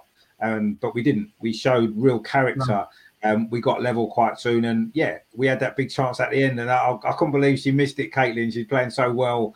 1-on-1 with a keeper there at the final seconds of the game. She's got to put that in, really. And but Stina missed 1 or 2 in the first half as well that you'd expect her to do better with. She's been so. We said the other week, the statistic wasn't she hardly misses a shot. Most of her shots at goal have gone in, and she missed 2 or 3 in that first half. Unusually for her, I'd have expected one of them to have gone in, but it was just one of them nights in that sense. But it was a really good performance, and to bounce back, as you said, Andreas, absolutely right. That was really impressive, actually, the way that we bounced back from that Man United, everything that happened in that Man United game, from the performance to Beth and everything else, and. Yes, we are down to the bare bones in the squad now. There's no doubt. We are really, the fact we're bringing on Jen Beattie's getting minutes. We didn't think she would play again this for us. Really, we didn't expect her to play, and suddenly she's become an important part of the squad now because she's fit and she can play, and that puts her in a makes her really important at the minute with the other issues that we've got. And she played well actually when she came on. I thought she did pretty well. So, but yeah, I was impressed with everything about that game, other than the fact that we missed a few chances and didn't get the win. But we're in a great position, as you said, top of the group with 3 games to play. Two of them are at home. So yeah, the 2 toughest home games are out of the group. But Juventus didn't show me anything really that we need to be particularly concerned about. I think we can beat them at home, especially if we've got 1 or 2 players fit by then, which potentially we may have from what Jonas was saying. So, I think we can get a win against you. I said before, 4 points in the 2 games against Juventus would be what we needed to get through, and we're on track for that now, aren't we? Yes, we could have got 3 of them already, but, we got 1 and we'll take that. I mean, you did touch on there, Andreas. You did touch on, obviously, Manu Bocci. Wayne in the chat there says, I don't know if you've discussed this. He's just joined. He says, but why do you think Iwabuchi is not getting many minutes? I mean, I've thought about this quite a lot actually recently because of the fact that it's been made an issue. Viv made a bit of an issue of it in the Liverpool game, and a few other players have. I personally feel that as good a player as she is, she maybe isn't suited to the style that Jonas wants to play particularly well. And I think that's perhaps the reason why she isn't playing very much, because she doesn't fit into that system and style that he wants to play. And if you could just put her in a team and let her do her thing, I'm sure she'd be brilliant, because she showed glimpses of it. But I think the way we want to play, the structure of the team, positionally as well, I'm not sure. Even with Beth being injured, she's not an automatic replacement for Beth in what the job that Beth does. I don't think she plays like that. So that's my thoughts on why she. I mean, Andreas, why do you think she's not been picked more? Do you think there's more to it than that, or is it just literally her style of play doesn't really fit in with the way that we want to play now? She's not a Jonas player, and I think she wasn't his choice. She was already. We signed her already when Jonas came in. So if he had to decide, he wouldn't have signed her, I think. But nevertheless, I would give her a chance. And a match like United, when you have absolutely no control in midfield, why not change and try something? Our midfield was not existing against United. We only had long balls from behind, but this was the only solution we had. So Mana is a player who, she can dribble. She can go on and play crosses. She has good ideas for playing in the spaces behind the defense. So why not giving her a chance and try it, even if she's not Jonas' first choice? So I don't think he's treating her right, but we don't see what happens in training, and we don't know what happens behind closed doors, if they had a talk or so. I don't know these things. So, but I would like to see giving her a chance. Yeah, I think we'd all like to see give her more of a chance. Yeah, but I've got a feeling that if she was going to be given a chance, she would have been given a chance by now with the injuries that we've had as well. If she's not playing now at this moment in time, she didn't even get on against Juventus. My feeling is she's not going to play much at all. And that, I agree. I don't think she's not Jonas's player. I don't think she fits how he wants to play. And unfortunately, sometimes that happens. It's nothing against her as a player. She's a very good player. We know what quality she's got, but if she's not going to fit in with how Jonas wants to play, he's not going to pick her, is he? Because it disrupts the whole balance of the team that he wants. So, I mean, Matt, obviously talking about the Juventus game, I mean, what are your thoughts first of all on Manu Bocci not playing? Do you feel that she should be playing more, or can you understand maybe what Jonas's issues are, and maybe that's why she's not being picked? If I'm being honest, I always think back to Mana and that first game against PSV where she scored that rocket. That's what she can do, and especially when I went to go and see my first game against Aston Villa, when she went 0-0 at half time, he brings her on from Frida, and Mana goes and scores those 2 goals. That's what she's capable of. And what annoys me is that I've grown attached to her, and she deserves to get minutes, but because of Beth being so good at what she does, but when we're chasing games, Mana is the player that I would go to and go, I need you to play in this game, and we need to go and get a couple of goals now. I think you can do that. I think you're capable of. But a lot of fans are feeling the same way, and as you already mentioned, Richard, which is basically she doesn't suit his style. And if that's the case, it's a bit of a shame because she's such a good player to have. She's got international experience. From marketing point of view, she's part of the Asian market, so she can bring in that sense of unity, especially with the men's team as well. It just seems that she is such a good player that has so much potential, but I just have a feeling that when it comes to January, she's going to end up walking because she's got only 6 months left. That's going to. I think that's going to haunt us, if I'm honest, because against United, like I mentioned earlier on, she would have been my first go-to. You're going to come on. Jen's going to come on at the same time. Shore up the defence. Yes. Go on, man. Go and try and go and chase the ball down. Try and get yourself into those positions. Cause Manchester United more problems than we did in the end. And if it's not to be, it's not to be. But what I won't accept is that she hasn't given 100%. She has given 100%, and she has earned that right to be given more minutes than she has so far. I think that stat is ridiculous. It's less than 100 minutes, if I'm right, that she's played all season. But and you think 70 odd of them were in that game against Zurich, wasn't it? Yeah, she started that game and played about 60, 70 minutes, didn't she? So most of the minutes come in that one game. It's just you wanted to do more. You want her to be part of that core. The other thing as well is that those players are really happy with her in the dressing room. She's the one that makes them all feel happy. She was the one that a lot of the players were going to when they were scoring goals. They were picking her up almost like a not a trophy. I'd probably say more like a lucky charm. But it does pain me that when these sorts of things happen, I always think about the what ifs. So Arsenal, there's so many players in gone years down to injuries and things like that. But when you don't suit the club, it just doesn't work, and it happens. And it'll be such a shame to lose her. But for her sake, I would hope that she ends up moving in January, and we end up getting in someone else. If that means that Gio comes in, recalls, and then we go out and buy another. I'm hoping that we'll actually have gone and got another striker, but it looks like we might end up getting another winger as well. So, so there's perhaps also maybe a defensive midfielder to make sure up that Leah doesn't actually end up getting injured, because otherwise we don't really have anyone else to really play there unless you consider Leah Williamson. But Leah at the back brings a lot more to us. But Juventus, a bit similar to what Andreas was talking about. Stina had 3 opportunities. The first time she hit the crossbar, and then she had 2 back-to-back chances, both in 1-on-1s. Yes. You always back your striker in 1-on-1s to score, and both times she chose the wrong option. She hit the one of them straight at her, and the other option, as Andreas also mentioned, was that she could have quite easily just passed it to Viv, and Viv would have had an easy tap in. Yeah. And it's not just her that's doing it. There's a lot of players that in the wrong moments are choosing the wrong decisions. I think it's becoming maybe it's something in the back of their mind at the moment. So Frida, for example, she decided to have a long range shot that went over the bar when Katie had all the time in the world to have a touch, put it in the box. We could create a cross and another scoring opportunity. Instead, she goes and chooses to shoot.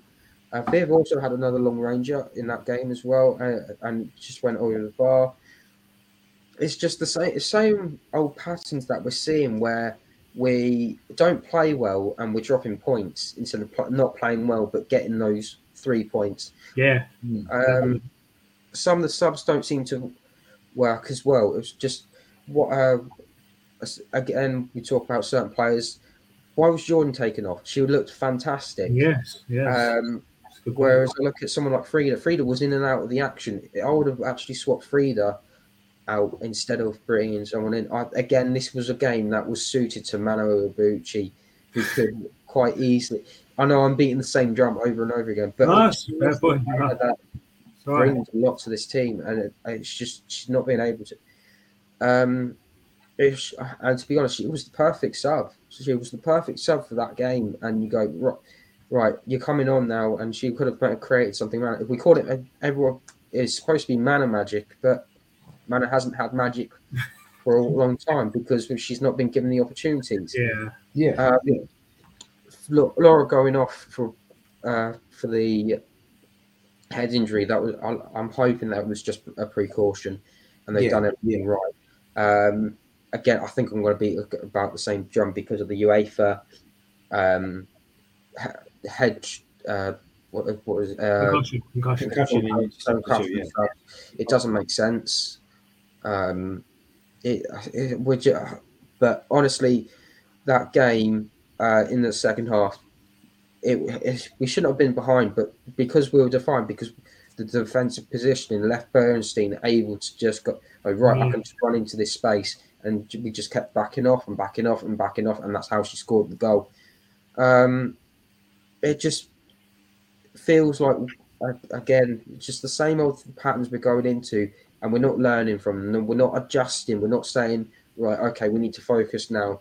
We need to be careful. That was a let-off. A couple of times Bernstein did make those runs, and she didn't punish us. And so it is one of those times where we have to go, right, okay, we need to focus now for the next 5 minutes. Make sure that she doesn't get the ball. Make sure that she doesn't have that space to go into. I think it's more of a point gain than two drop. But had we got the 3 points, I think we would have been a lot more safer and happier because we would have known at the Emirates we would have had a lot more people. We would have probably be favourites to then be able to qualify when this game comes in the next couple of weeks. No, we should have won that game. I think with the chances that we had, I agree. But a point's not a bad result away from home in Europe. Let's be honest, against a good side. They're not a bad side, are they? So you'll take it considering everything. But exactly. We could have done better. But at the end of the day, it's point gained and point more towards qualification. I think now we only need 4 points out of the next 6 games, and ideally, if we can get 3 and 3, and then that leaves the game against Zurich as the aftertaste, we can have more of the players that aren't playing, or some of them that are feeling the fitness might be playing in that game against Europe. Yeah, exactly. I mean, we're still in a strong position to qualify, and ultimately that's what it's about, isn't it? It's about getting through the group, and we're still in a very good position. Yes, we could have won that game, but a point away from home in Europe, you've got to take it, especially when you go behind in the game. And yes, I was disappointed with some of the finish. I mean, I don't want to criticise Stina too much for 2 reasons. One, because I think her running off the ball is exceptional. She stretches the defence time after time after time, and she doesn't always get the ball. And when she does, most of the time, as we've seen, she sticks it away. She didn't the other night, frustratingly, and I was as frustrated as anybody when she missed those 2 chances that she should have done better with. But I think she brings a lot to the team, actually, and she's given us an extra dimension going forward this year since we've signed her than we had before. And yes, she needs to score a few more of those chances. Yes, of course she does. But I think overall she's a great player. And she had a good game the other night, but she's always going to be remembered as a striker. You always remember that if you miss the chance and you don't score, you're always going to be remembered that you missed those chances, and that's unfortunately the life of a striker, isn't it? I suppose. I mean, Herman's made a good point actually, which we didn't maybe think about. He obviously said if you don't play a player, if you don't give a player a chance to play, they'll leave. Is it possible Viv will also? Because of course Viv and Emmanuel Bocci are best friends, aren't they? Yeah. And I've had this feeling anyway that we've kept hold of Emmanuel Bocci for the simple fact that she's Viv's friend, and I think that was one of the reasons why she stayed as well, because obviously Beth's at the club, Mana's at the club, and I don't know if she does go in January, it maybe concerns me that how unsettling that might be for Viv because of how close they are. That's a worry for me, and we shouldn't be the case. We should be able to, players should come and go because they're playing in the team or not playing in the team, not because their mate plays or not. It's not Sunday League, they've got to be more professional than that. But it is a concern. I think women's football is slightly different in that sense, and I do think that is a factor. But let's hope that whatever happens, it works out the best for everybody. Because I agree with Matt. I think for her own career, she needs to be playing football, and the only way she's going to play regular football, unfortunately, is if she leaves Arsenal, because she isn't going to play regular. I think that's obvious now. She knows that. We know that. Jonas knows that. It needs to be sorted out, and I'm sure Viv knows it as well. I mean, Terry made a point here. He says, didn't Jonas say she's not 100% game fit? If you're not playing, how do you become game fit? Well, she looked quite game fit when she played for Japan against England the other week, didn't she? I know she actually came off in the second half, but again, that's because she's not playing many minutes. So she's going to be tired in the second half of games because she's not playing. But she certainly looked able to play. She played well in that game, and certainly in the first half until she maybe ran out of legs a little bit. Perhaps that's one of the issues is there isn't really. We go to under 16s, but we haven't got like an under 21 sort of league or anything for the women, so they can't say, "Oh, you haven't got any games or anything like that." For them, play for the under 21s, for example. It seems to be under 16s, WSL. That's it, and there's no go between, which is a bit of a shame. Yeah, that's something I could look at as well. Maybe. And at the minute, though, we need everyone on the bench that's fit, don't we? Because we haven't got enough players. So I don't think she'd be playing in the reserve team, if you like, because she's needed on the bench, even though she's probably not going to come on. But yeah, it is something that maybe they can look at in terms of improving the women's game, is to maybe get some sort of middle ground, so some of these players can still play regular football, even though they're not going to be playing in the first team as much. And that maybe needs to happen a little bit. I agree. Terry said, from the World Cup, France won, Denmark won. That has been the final score, is it? So that's not a bad result for both of them two teams, is it? France. No, it's still 20 minutes to go. 20 minutes. Oh, is it? Oh, still 20 minutes to go. Oh, of course, yeah, because it would have started at 4 o'clock, wouldn't it? Yeah, that's right. I haven't really had a look at it, but I've got it in the background. Yeah, so anyway, France won, Denmark won at the World Cup, if anyone's interested in that. I mean, Emma, then what's your kind of thoughts then, just before we move away from this game, on obviously Juventus and on the Manu Iribarchi situation as well? What's your kind of thoughts on all of that? Yeah, first of all, in the Juventus game, it was 1,000 times much better performance. It was like a totally different team from the one that turned up against Manchester United. It was our strongest available 11, and right from the off, there was at it. You could see they were in Juventus's faces, pressing the ball out of the pitch, creating the chances, winning all the second balls. It was completely non-existent last Saturday, and yeah, had it been a little bit of profligacy, we would have won that game. For me, the first one, Stina's got a slide rule into the corner. Maybe not try to go for power rather than placement. The second one, I don't know. Viz Ron was just a bit behind off the ball, so she probably either could have dinked it, or maybe just if Viz Ron had just been a little bit more closer, she could have left her for a tap in. But you have to also give a little bit of credit to our former keeper, Pauline Perimanian, who had a good game herself. And at the end as well, Caitlin's touch had been a bit better from a wonderful ball from Viv, who was back to her very best. She could have buried that. But overall, a point is good, and if you'd offered 7 points before the start of the game, before the start of the group stage in a tricky-looking group, well, I think we would have taken it. So yeah, it makes those home games important, and hopefully we can get through and win the group. But yeah, it's still going to be tricky, but we sussed them out. And our former manager, and we played well. And overall, it was a much better performance. Frida did as well to get the assist. Played a great ball over the top as well for Stina for one of those one-to-ones. So yeah, she continues to get better. I don't know if many people agree with me that she was for me the best player on the pitch. But then again, everyone is entitled to their opinions. But that's what I saw. But yeah, no, as far as the Manu situation is concerned, yeah, I don't know. Jonas has said that she's wanted to use her, and that when the time arises. But what point as a player do you begin to become frustrated and start to lose that patience and move on, as we saw a bit last year with Nikita Paris? We don't want that situation to arise. She's a wonderfully gifted player. She brings a lot to the team. So let's see. I hope she doesn't walk in January, but at the same time, hopefully she gets the opportunity to show what she's worth. She does bring a lot to this team, as we saw in the Spurs game last season, the Villa game, as Matt touched on. So yeah, let's see what happens. But it will be a shame for such a talented player to want to move on. But at the end of the day, it's down to the manager to give her those minutes, so to have that confidence and that faith and that trust in her that she can become a reliable option. Especially now that Kim's out, Beth's out. But we'll wait and see what happens ultimately. But yeah, no, overall, it was a good performance, and hopefully he'll begin to use her more. Yeah, I mean, my thought is, with the injuries that we've got currently, if she's not playing now, at what point is Jonas going to feel that he needs to use her? I don't. He would have done already, wouldn't he? She would have played more games in the last few weeks with the injuries that we've had.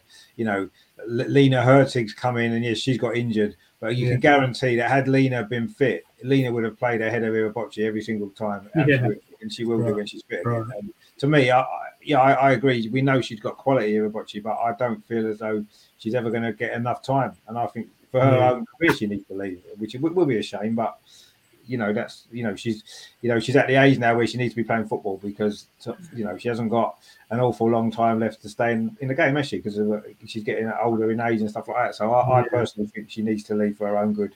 But we can't let her leave unless we're bringing players in because how depleted we are. So that's got to be a factor as well. And I'm sure we will bring players in. I don't know about that. But no, it was a much better performance at Juventus. I was really impressed with how we played. And yes, with a bit more luck, we would have. I actually agree with you, Emma. I thought Frida did play well. I thought she ran that midfield as she has been doing. She wasn't maybe quite as effective as in some of the other games, but she had a good game. I thought she was good. I thought Stina played well. I know she got a lot of criticism, but I thought she played well. I won't have anyone criticising Stina anyway because I think she's brilliant. But exactly. I thought she did play well anyway, despite that. Herman says there, the old Jägermeister is working very well. So good. Yeah, you take it easy, my friend, because I know you've been struggling a bit with a bit of a cold lately. It's this time of the year, isn't it? It's no good, Cold weather's, we're not creatures that enjoy the cold weather, are we, humans? We need a bit more. We need warmer weather, so that's what we need. It's healthy, really. The sun's good for us, isn't it? Not the rain and the cold. That's no good for us, is it? Okay, so that's obviously Juventus game, a decent result in the circumstances, a very good performance, and we're in a great position to win the group and go through, which is what we want. And let's hope that the last 3 games can go as well. And you're right, what you say. We would have took 7 points out of 9 at the start of you think we had to play Lyon away and Juventus away in those first 3 games. We would have definitely taken 7 points. So we've outperformed what we expected to do. So we've got to be happy. And let's see what happens. So what we need to do now is, of course, it's the highlight of the show actually quite often, isn't it? It is. We are going to let Amar take centre stage as always. We're just going to play his little introduction, and Amar is going to hit us with his latest fantastic question.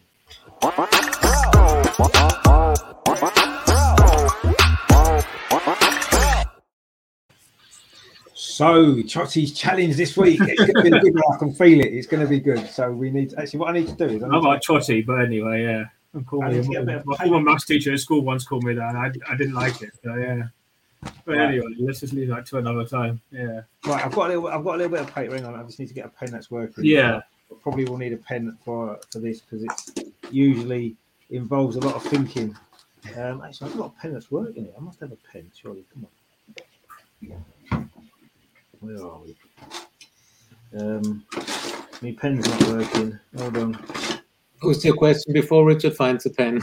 Just because you want to win again. I know what's going on. He's still looking for the hat trick. He's still looking for the hat trick, isn't he? Yeah. I was thinking, I'm ready now. I've got a pen. While we're waiting. All right. So what I want to know this week is, of the current squad members, who's 5th in the terms of most goals scored? Who of all the players in the squad that have scored goals for Arsenal, who comes 5th in the list of the top goal scorers? Is that it? Only 5th out of the current team or 5th in general? No, not all time, just of the current squad, yeah. Who rounds out the top 5? If you can work out as well, if you can do the top 4 and how many goals they've scored, I'll be impressed as well. But I want to know who comes 5th of the in terms of how many goals they've scored in their careers at Arsenal. Well, I think I've not got all time, just the current squad. It's the current squad. Yeah, I think I've got the top 3, so it's just finding 4 and 5. I've got 5 names already, but who's I think the top 3 then? Who's the top 3? Well, I would say the top 3. Obviously, Viv's number 1. Right. I can't decide who's 2nd or 3rd. I think it's Kim and Beth of 2nd and 3rd in one order or the other. I would assume. And then there's 3 or 4 that I'm thinking of for the next couple of places. I'm just trying to work it out.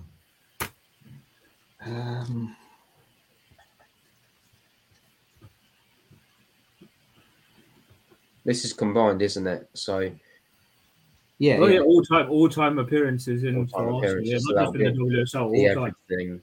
So it'd be cup finals and things like that. Yeah, top 5 in terms of goals scored. Smith is number 1, and then I would go for Kim on 2nd, right, and then Beth on 3, right, Jordan on 4. Mm-hmm. Yeah, I've got Jordan 4. Yeah, and who's Katie 5th? That's all I know. Who's 5th? Who's 5th? See, this is where it gets tricky because there's a few I think that are quite There's close. a player that I've got. I don't think any of you got. as fifth. Look at But it right now, I yeah. haven't really put them in order. I think we all know Vibs first. Bear in mind, this is all-time Arsenal appearances. Yeah, all time, yeah. On the current squad, I go for Katie on 5th. You're going to go with Katie, okay? Fair enough. Oh, Katie, see, she's one of the 4 or 5 names I'm thinking of. I'm not sure. Katie. I mean, she's got a few, hasn't she? So are we naming 1 to 5? Yeah. Yeah, one. Well, I want to know the 5th is the main one, but you've kind of pretty much said the top 4. But if you could get, I'll be even more impressed if you could say how many goals they've scored in their Arsenal careers. Oh, no. I think Viv's got like that's 107 or a something, point. hasn't she? Or 110 or something, Viv, hasn't she? Yeah. If That's you could more put than down that, how mate. many It's goals they scored 102. altogether in Arsenal careers as well, but I want to know mainly who's 5th and how many goals have they scored. Go All 5th, time. 113. Kim's Right. got over 100, hasn't she? She got 100th goal, didn't she? I seem to remember. That's for you to decide. I'm sure Kim's got over 100. Beth must have 70, 60 or 70, surely. She must have. Okay. Jordan's probably must have 50. Well, she's got 50 WSL goals. She's They're not all got- for Arsenal, are they? It'll be 51 now, if I'm right. 50. Yeah, but that wasn't all for Arsenal because she played for. It'll be more than that. Yeah, it'd be more than. But that was way back in 2010, wasn't it? Yeah. Oh, who's 5th though? How many Kate McKay got? Oh man, that's good. Kate McKay.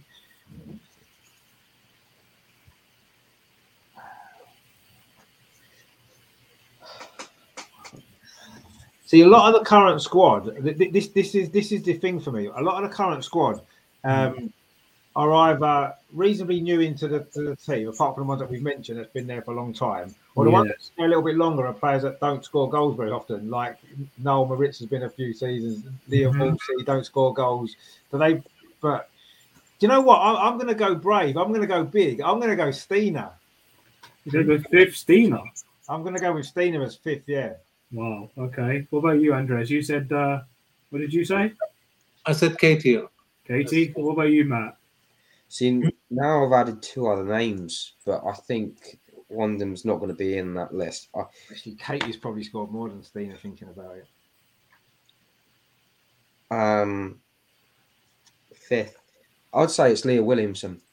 Ooh, great shot. I don't think Leah Williams got that many goals. I think Stina scored more than Leah. Leah's only got about 6 or 7, I think. Yeah, so you've Matt saying Leah Williamson. Andres is saying, what did he say again? I just forgot again. Sorry. Katie McCabe, Andreas said. Yeah, Andres, you said Katie McCabe. Yeah. I'm saying Leah, and you're saying Stina. I'm saying Stina, yeah. Well, so let's reveal then, shall we? So first is Kim Little, 158. Oh wow. 158 in her career, 158. Second is Viv with 120. Third is Jordan with 80. Fourth is Beth with 61.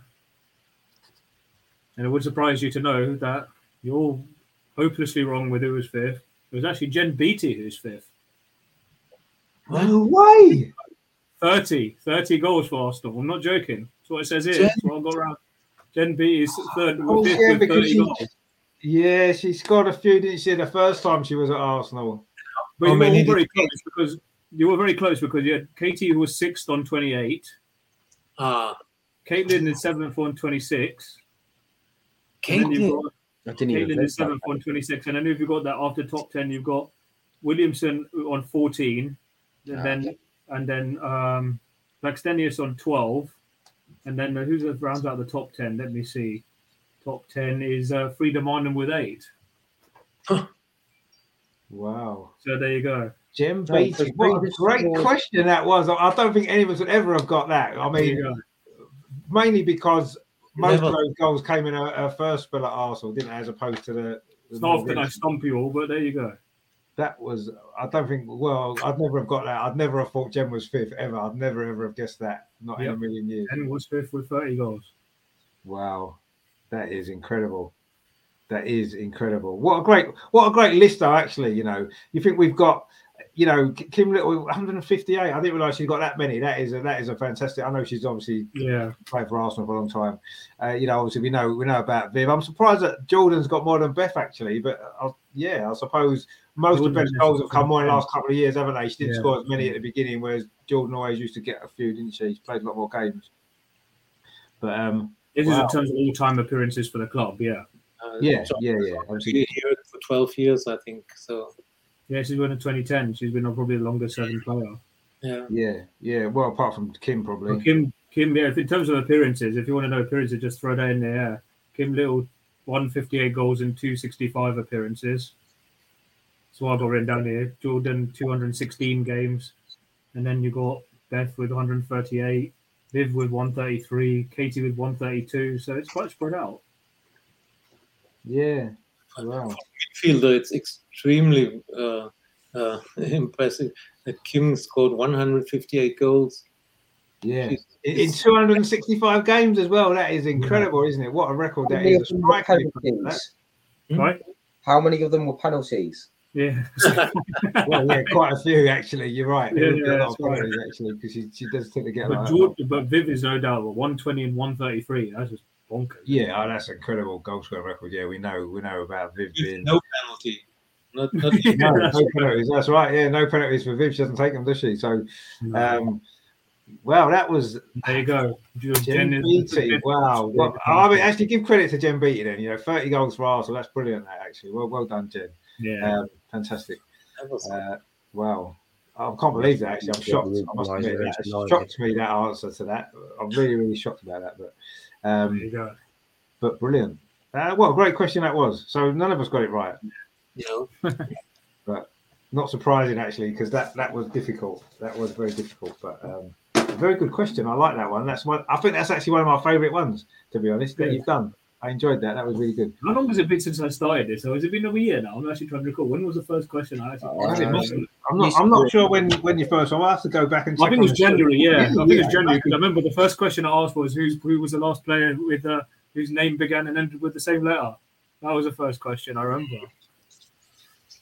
Wow. Yeah, no, it was about January. I think I started asking that. Yeah, was it January? Was it? Wow. Yeah. Okay.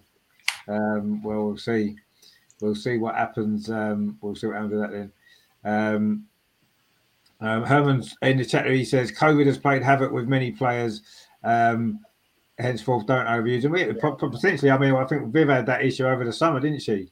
Herbert says Brazil is the one to beat in the World Cup. Potentially, it's very early days yet, though. Herman says when Viv headed in the goal, you could see that took some personal pressure off her. Yeah, no, I agree with that. Yeah, you could see it was a release, wasn't it, for her, for many reasons, and it was great that she's got the goal. Terry said France 2-1. Hopefully Giroud scored because then he'll be their top all-time. No, it was Mbappe. It was Mbappe. Was it Mbappe? Was it? Oh, Mbappe. I'm sure he'll beat the record. He's equal, didn't he, with Thierry Henry the other day? I'm sure he will beat it eventually. Speaking of France, there was a fact I don't know if anyone's seen, but the Audi advert had Beth Swede, and then they brought out a load of toys, and then didn't include Beth in it. So yeah, I saw that. Everyone's sort of like, well, why haven't you done it? And there's a chance now that they're going to do it for a World Cup, which is now not going to have a Beth Swede. Beth Swede is pretty good, isn't it? Let's be honest. She did love it when she saw the advert. So yeah, it is pretty cool, to be fair. Herman says despite all the illnesses, injuries, and whatever, we've got our very good players who can step up. But we showed that the other night, didn't we? We've got. What do you think we're missing? Leah Williamson, who's England captain, the Euro-winning captain, fantastic player. Rafaela Souza, who has been amazing for us defenders. That's had two brilliant defenders missing. Kim Little, the captain, as you just spoke about her goal scoring record. Incredible energy in midfield. We're missing her, and of course now as well we've got Beth as well, the player of the Euros, the runner up in the Ballon d'Or, which she should have won. Probably at this moment in time the best player in the world. She's out as well. Lena Hurtig, our new signing's out. You know what I mean? It's no team on earth could cope with that amount of quality players missing all at the same time and still win games. And we've done it. We've still won games. Yes, we lost to Man United, but we've won all the other games despite all these players missing. yes, Beth's only just become injured, so we're going to see how we get on without her being in the team long term. But yeah, it's been amazing, really, the fact that we're still in the position that we're in, despite all these players out, big important players. So I mean, the players in the squad need to get massive amount of credit and respect for the job that they're doing in the circumstances. And the good news is a lot of these players are going to be fit, hopefully very soon. Leah Williamson's, we've seen her training. I think Rafaela's not too far away from playing again. Lena Herzig, we hope, is not going to be too far away. Kim Little's a little bit more longer term, and we know Beth's going to be out for a long time. But we can start getting some of these players back in the team, get some new signings in January. It's looking good, isn't it? Because to cope with what we've had to cope with so far this season, and to be where we are, joint top of the WSL, in a very strong position to qualify at the Champions League, it's incredible. What an effort they've done. You know, the team and the squad has done a brilliant effort. So, you know, that's been a massive positive for me.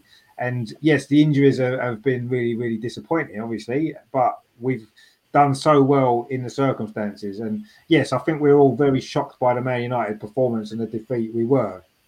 But I think overall we can't be too down in the dumps about the way things have gone with everything that's happened this season to us. You know, we're in a brilliant position.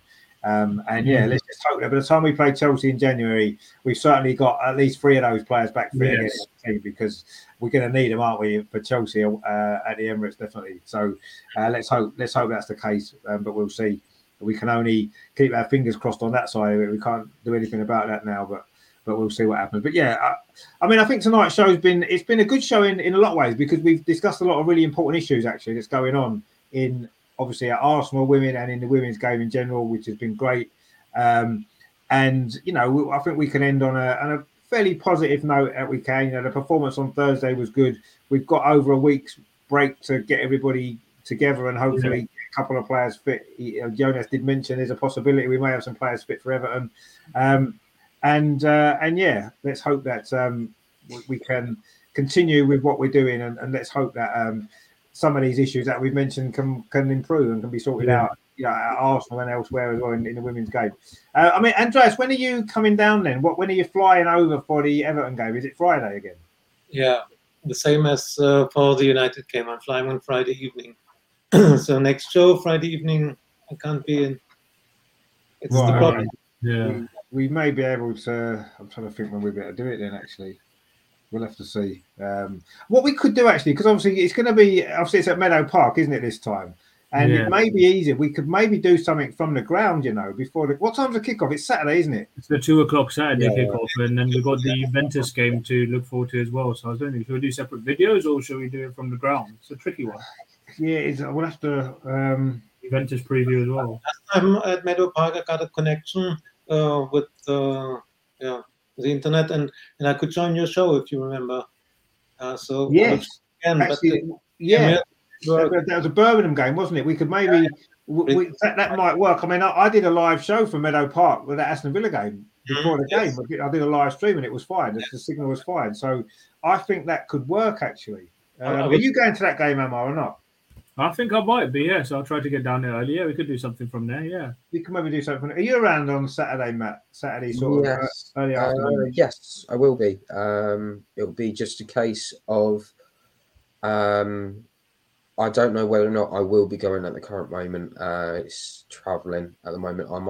I need to reach out to a few people, see if I can find a way down there. If not, then I won't be going. But if I can, I'll be there. Okay. Well, if obviously you're at the ground as well, that could be handy. Get all 3 of you together in the stadium. We could do something from there before the game, which would be great. If we could look into the game, get a little bit of the atmosphere from the stadium, and look ahead to that game. And like you said, Juventus game as well, which is on Wednesday, isn't it? The following Wednesday. So yeah, that's right. At the Emirates, that'll be good. That'll be good, won't it? So we'll see if we can do that. It might be better, obviously, because obviously Andreas will be flying on Friday, so we won't be able to do it then, which is fine. We will find a way around it, I'm sure. No problem. That might be good then. We'll look and see if we can sort that out, because that'll be good to do that actually, which would be great. So yeah, we'll sort that. Great stuff. Okay, so I mean it's been an interesting show tonight. A lot of important things to talk about, which has been good, and the games as well, obviously. Andreas, good to see you again. Good to obviously that you had a safe trip to London and back, and obviously hopefully you'll have another safe trip this week. You have a few air miles, won't you? That I've built up over there. over the time. I would have thought. You're staying at the same place? I'm assuming again, are you? Yeah, as I do. Like your second home. It is. You're there more than you're at home these days, aren't you? You seem to be. If everything works like I hope, then I will see a lot of matches in the second part of the season. Are you going to the Essen game tomorrow? Tomorrow, yes, of course. Oh gosh. I'm in Munich tomorrow. Yeah, but I'm planning to travel to London frequently. It depends on the TV coverage. Friday evening it's impossible for me, but if it's Saturday or Sunday, I can make it. But then I always will fly on Friday. It might be a problem for the show, but on the other side, I want to be there. I want to be in the stadium and support the team, even in this difficult situation. I think it's important that we all are behind the team and we support them. And I'm sure that Meadow Park will be sold out on Saturday. Yeah, no, I won't be surprised if it is again. It was sold out for the last game there, wasn't it? So I won't be surprised if it is again. The West Ham game it was, wasn't it? It was sold out. So no, that's going to be good actually. I'm sure that's going to be. And you're right. Yeah, they need the support now more than ever, don't they? Because it's a tough time, and you know it is very difficult at the minute. So yeah, you're right about that. But we'll sort something out for the weekend. It'd be good to kind of catch up with you again. And I say at the stadium would be great, wouldn't it? Get a little bit of the atmosphere there because it's going to be a big game against Everton, as we know, tough game. But one that we can obviously win, and hopefully we will win. And let's hope that we do, which will be good. I mean, Matt, good to see you again. You enjoyed the show? Yeah, I always enjoy it, and it's good to talk to everyone as well. I will apologise for the 20+ minutes that I spent on talking about Man but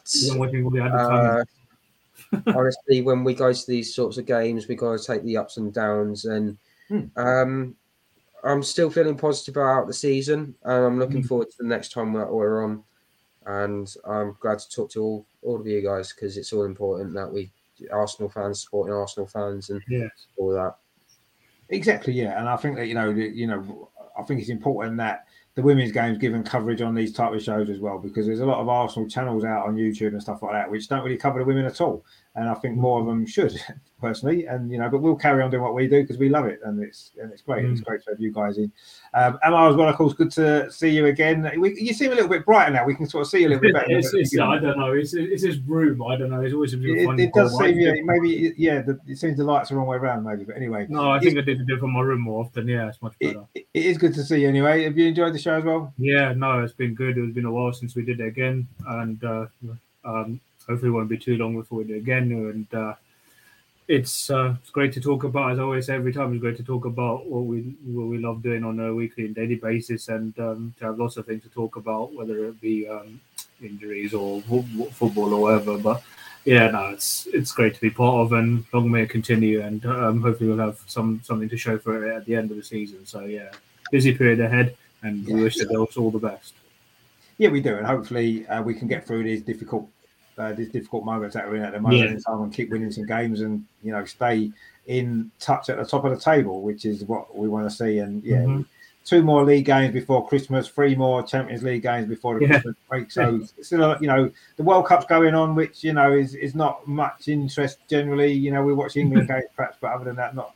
And obviously, Andreas doesn't want to talk about Germany losing, so we won't really mention that too much because that was. Well, they're going to beat Spain tomorrow. They could beat Spain tomorrow. Well, they may well do. That seems what happens in World Cup sometimes, isn't it? They get a bad result and then bounce back. I mean, Germany tend to get. I know they didn't do so well in the last World Cup either, but they do generally find a way in the World Cup, don't they, to get through and progress. That's just what they tend to do. So, but yeah, we're watching the bits and pieces. I've been watching bits of the World Cup, but it's not really held my interest too much, if I'm honest. So I'm glad that there's a women's games to come, and that kind of gives us more to look forward to really until Christmas. And then obviously everything's back after Christmas, isn't it? The Premier League, the WSL, everything else is going to be great. So next year is going to be a big year, isn't it? 2023 for Arsenal, for the Arsenal women and the Arsenal men, and who knows what else is going to happen. So yeah, good stuff. We look forward to all of that. Terry says, what a great show tonight, guys. He says, Matt can shoot off the bed now. He's been working today. Leave him alone. He says, Emma can... I'm not going to be amorous, whatever that means. And Giraffe Richard can go and enjoy the rest of the weekend. All take care. See you soon. Thank you very much, Terry. Herman says, how many goals did Viv score for Arsenal? 120, isn't it? 120, yeah, 120. Yeah, 120 she's got, which is fantastic, isn't it? And Terry says, yeah, Andreas and Giraffe will have a Cockney accent soon the way he's going on. Yeah, well, he almost does already, doesn't he? So that's fine.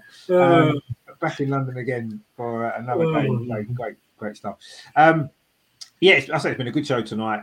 I'm going to see the Newcastle women tomorrow. They're playing in the FA Cup against Barnsley at St James's Park. Nice. So apparently there's over 20,000 tickets have been sold. So that's going to be good for an FA Cup game.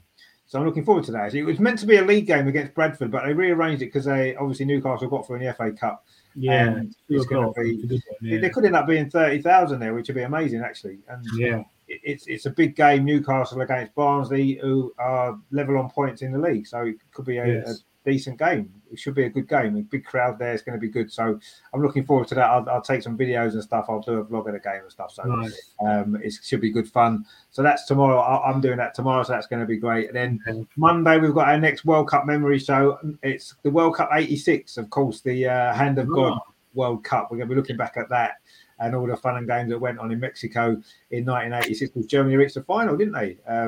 Which didn't quite go too well. That was definitely Maradona's, exactly. It was Maradona's tournament, that though, wasn't it? Despite him cheating against England, it was his tournament. He was brilliant, wasn't he? But we'll look at that on Monday night. We've got a few guests coming in to go back over that brilliant World Cup. And of course, Tuesday it's England against Wales, isn't it? Which now is a little bit more important and tense than it should have been after yesterday's ridiculous performance from England. So that's going to be good on Tuesday. So we'll do a watch along of that as well. Wednesday, Melvin's in for the Highbury Matters show. That's going to be great. He's got a great author, actually, an Arsenal author. I've written some great books. John Sperling's coming in on Wednesday for that show. That's going to be really good. And then it'll be probably Saturday for the women's game against Everton. I'll get you guys in from the stadium. That's going to be great. We look forward to that. What time do you normally get into the ground in? It's a 2:00 kickoff. What time will you be in then, Andreas, would you say? I think 12:30 I should be there. Normally 90 minutes before the match. Right. I mean, I'll be playing football in the morning. I probably won't get back till probably getting on nearly 1 o'clock. So I might have to do it sort of just after 1 o'clock, maybe something like that. But that'll be fine. You'll be in the ground anyway, won't you? So that'll be fine. No problem. I will be in Meadow Park, and then if you send me a message, then I will try to come online. Yeah, we'll do that. And obviously, hopefully, Amar can get himself at the ground a bit earlier than usual. I'll get there really early as well to get a seat because the 2 times I've been, I've had to stand. Yeah, but it's going to be busy. It will be busy, actually. So it's probably a good idea to get there earlier anyway. I'm going to try to leave home at about just before midday or something. Yeah. Oh, good. Okay, that'd be good. We'll maybe do something when about 1 o'clock is then. Try and get something online. I could join. If you send the link, we can look at the team news, which will be in and stuff like that. We can go over the team and look ahead to the game, and then look ahead to the Juventus game as well. And we can get that done before kickoff. So that'd be good. So we'll do that. I'll say that'd be good. And then obviously, if Matt's around, either in the stadium or maybe at home, wherever you are, you can jump in as well. That'd be great as well. We can get all that done. So that'd be good. Actually, we look forward to that. Herman says there the Jägermeister is in well, that's fine, just have a lie down. Not too much, Herman, not too much. Yeah, exactly. Put some coke with it. So this week, obviously, because we had to do it on a Saturday, the weekend's already started, unfortunately, before we got a chance to come in. But there's still a lot of the weekend left. So enjoy the rest of the weekend that is left. Don't forget as well, before you leave, please give us a like and please. Actually, I've got a little thing here, look. How good is that? So that's what you need to do, right? You need to do that. You need to do this as well. Yeah. Because that is good. And that's what you need to do. So, but definitely do that because you definitely that's what you need to do. A couple of little graphics I just made today, just for some fun. And Herman says the throat's feeling much, but there you go. That's the Jägermeister doing that. That's why you won't feel any pain once you've had a few of them down here, so you'll be fine. So enjoy the rest of your weekend, everybody. What's left of it? I'll be watching some women's football tomorrow. Andreas is watching some women's football tomorrow, so it's going to be good. And the bits of World Cup still going. I'm sure some of you will be watching the World Cup as well. I'm sure we will. Bits and pieces. There's a game coming up 7 o'clock tonight, isn't it? Is it Argentina playing against Mexico? Argentina playing Mexico, but Everton, as far as our opponents next week, they're playing Sheffield United right now. It's currently goalless. So. Oh, of course, in the Continental Cup weekend, which was such a good timing for that, wasn't it? So well done everybody for organising that this weekend. Brilliant. But they'll play Sheffield United, so see how that game goes there. But so the bit of World Cup, if you want to watch the World Cup, the World Cup's on as well. It shouldn't be, but it is. There you go. So I will see you on Monday live. Obviously, look out for the vlog tomorrow. The Newcastle women against Barnsley. That's going to be something a bit different. It'll be good fun, I'm sure. Should be a good game. And of course, I say Monday the World Cup memories. And we will all see you next Saturday from Meadow Park. Well, most of us will be at Meadow Park. I won't be, unfortunately, but certainly Andreas will, Amar will, and maybe Matt as well. It'll be good to get you all in the stadium together, do bits and pieces on the channel. So thanks for watching. Obviously, thanks to Andreas, as always. Great to see you. And to Matt as well. Great to see you and Amar as well. We can just about see Amar, so that's fine. It's always there, which is good. And we will see you very, very soon. Take it easy. Of course, in the meantime, as always, come on, you Gunners. Come on. Let's do this. Let's do this. Speak to you later, guys. Take it easy. Take it easy. Bye-bye.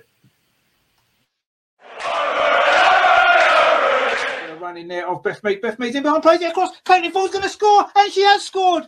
This past start has been rewarded for us.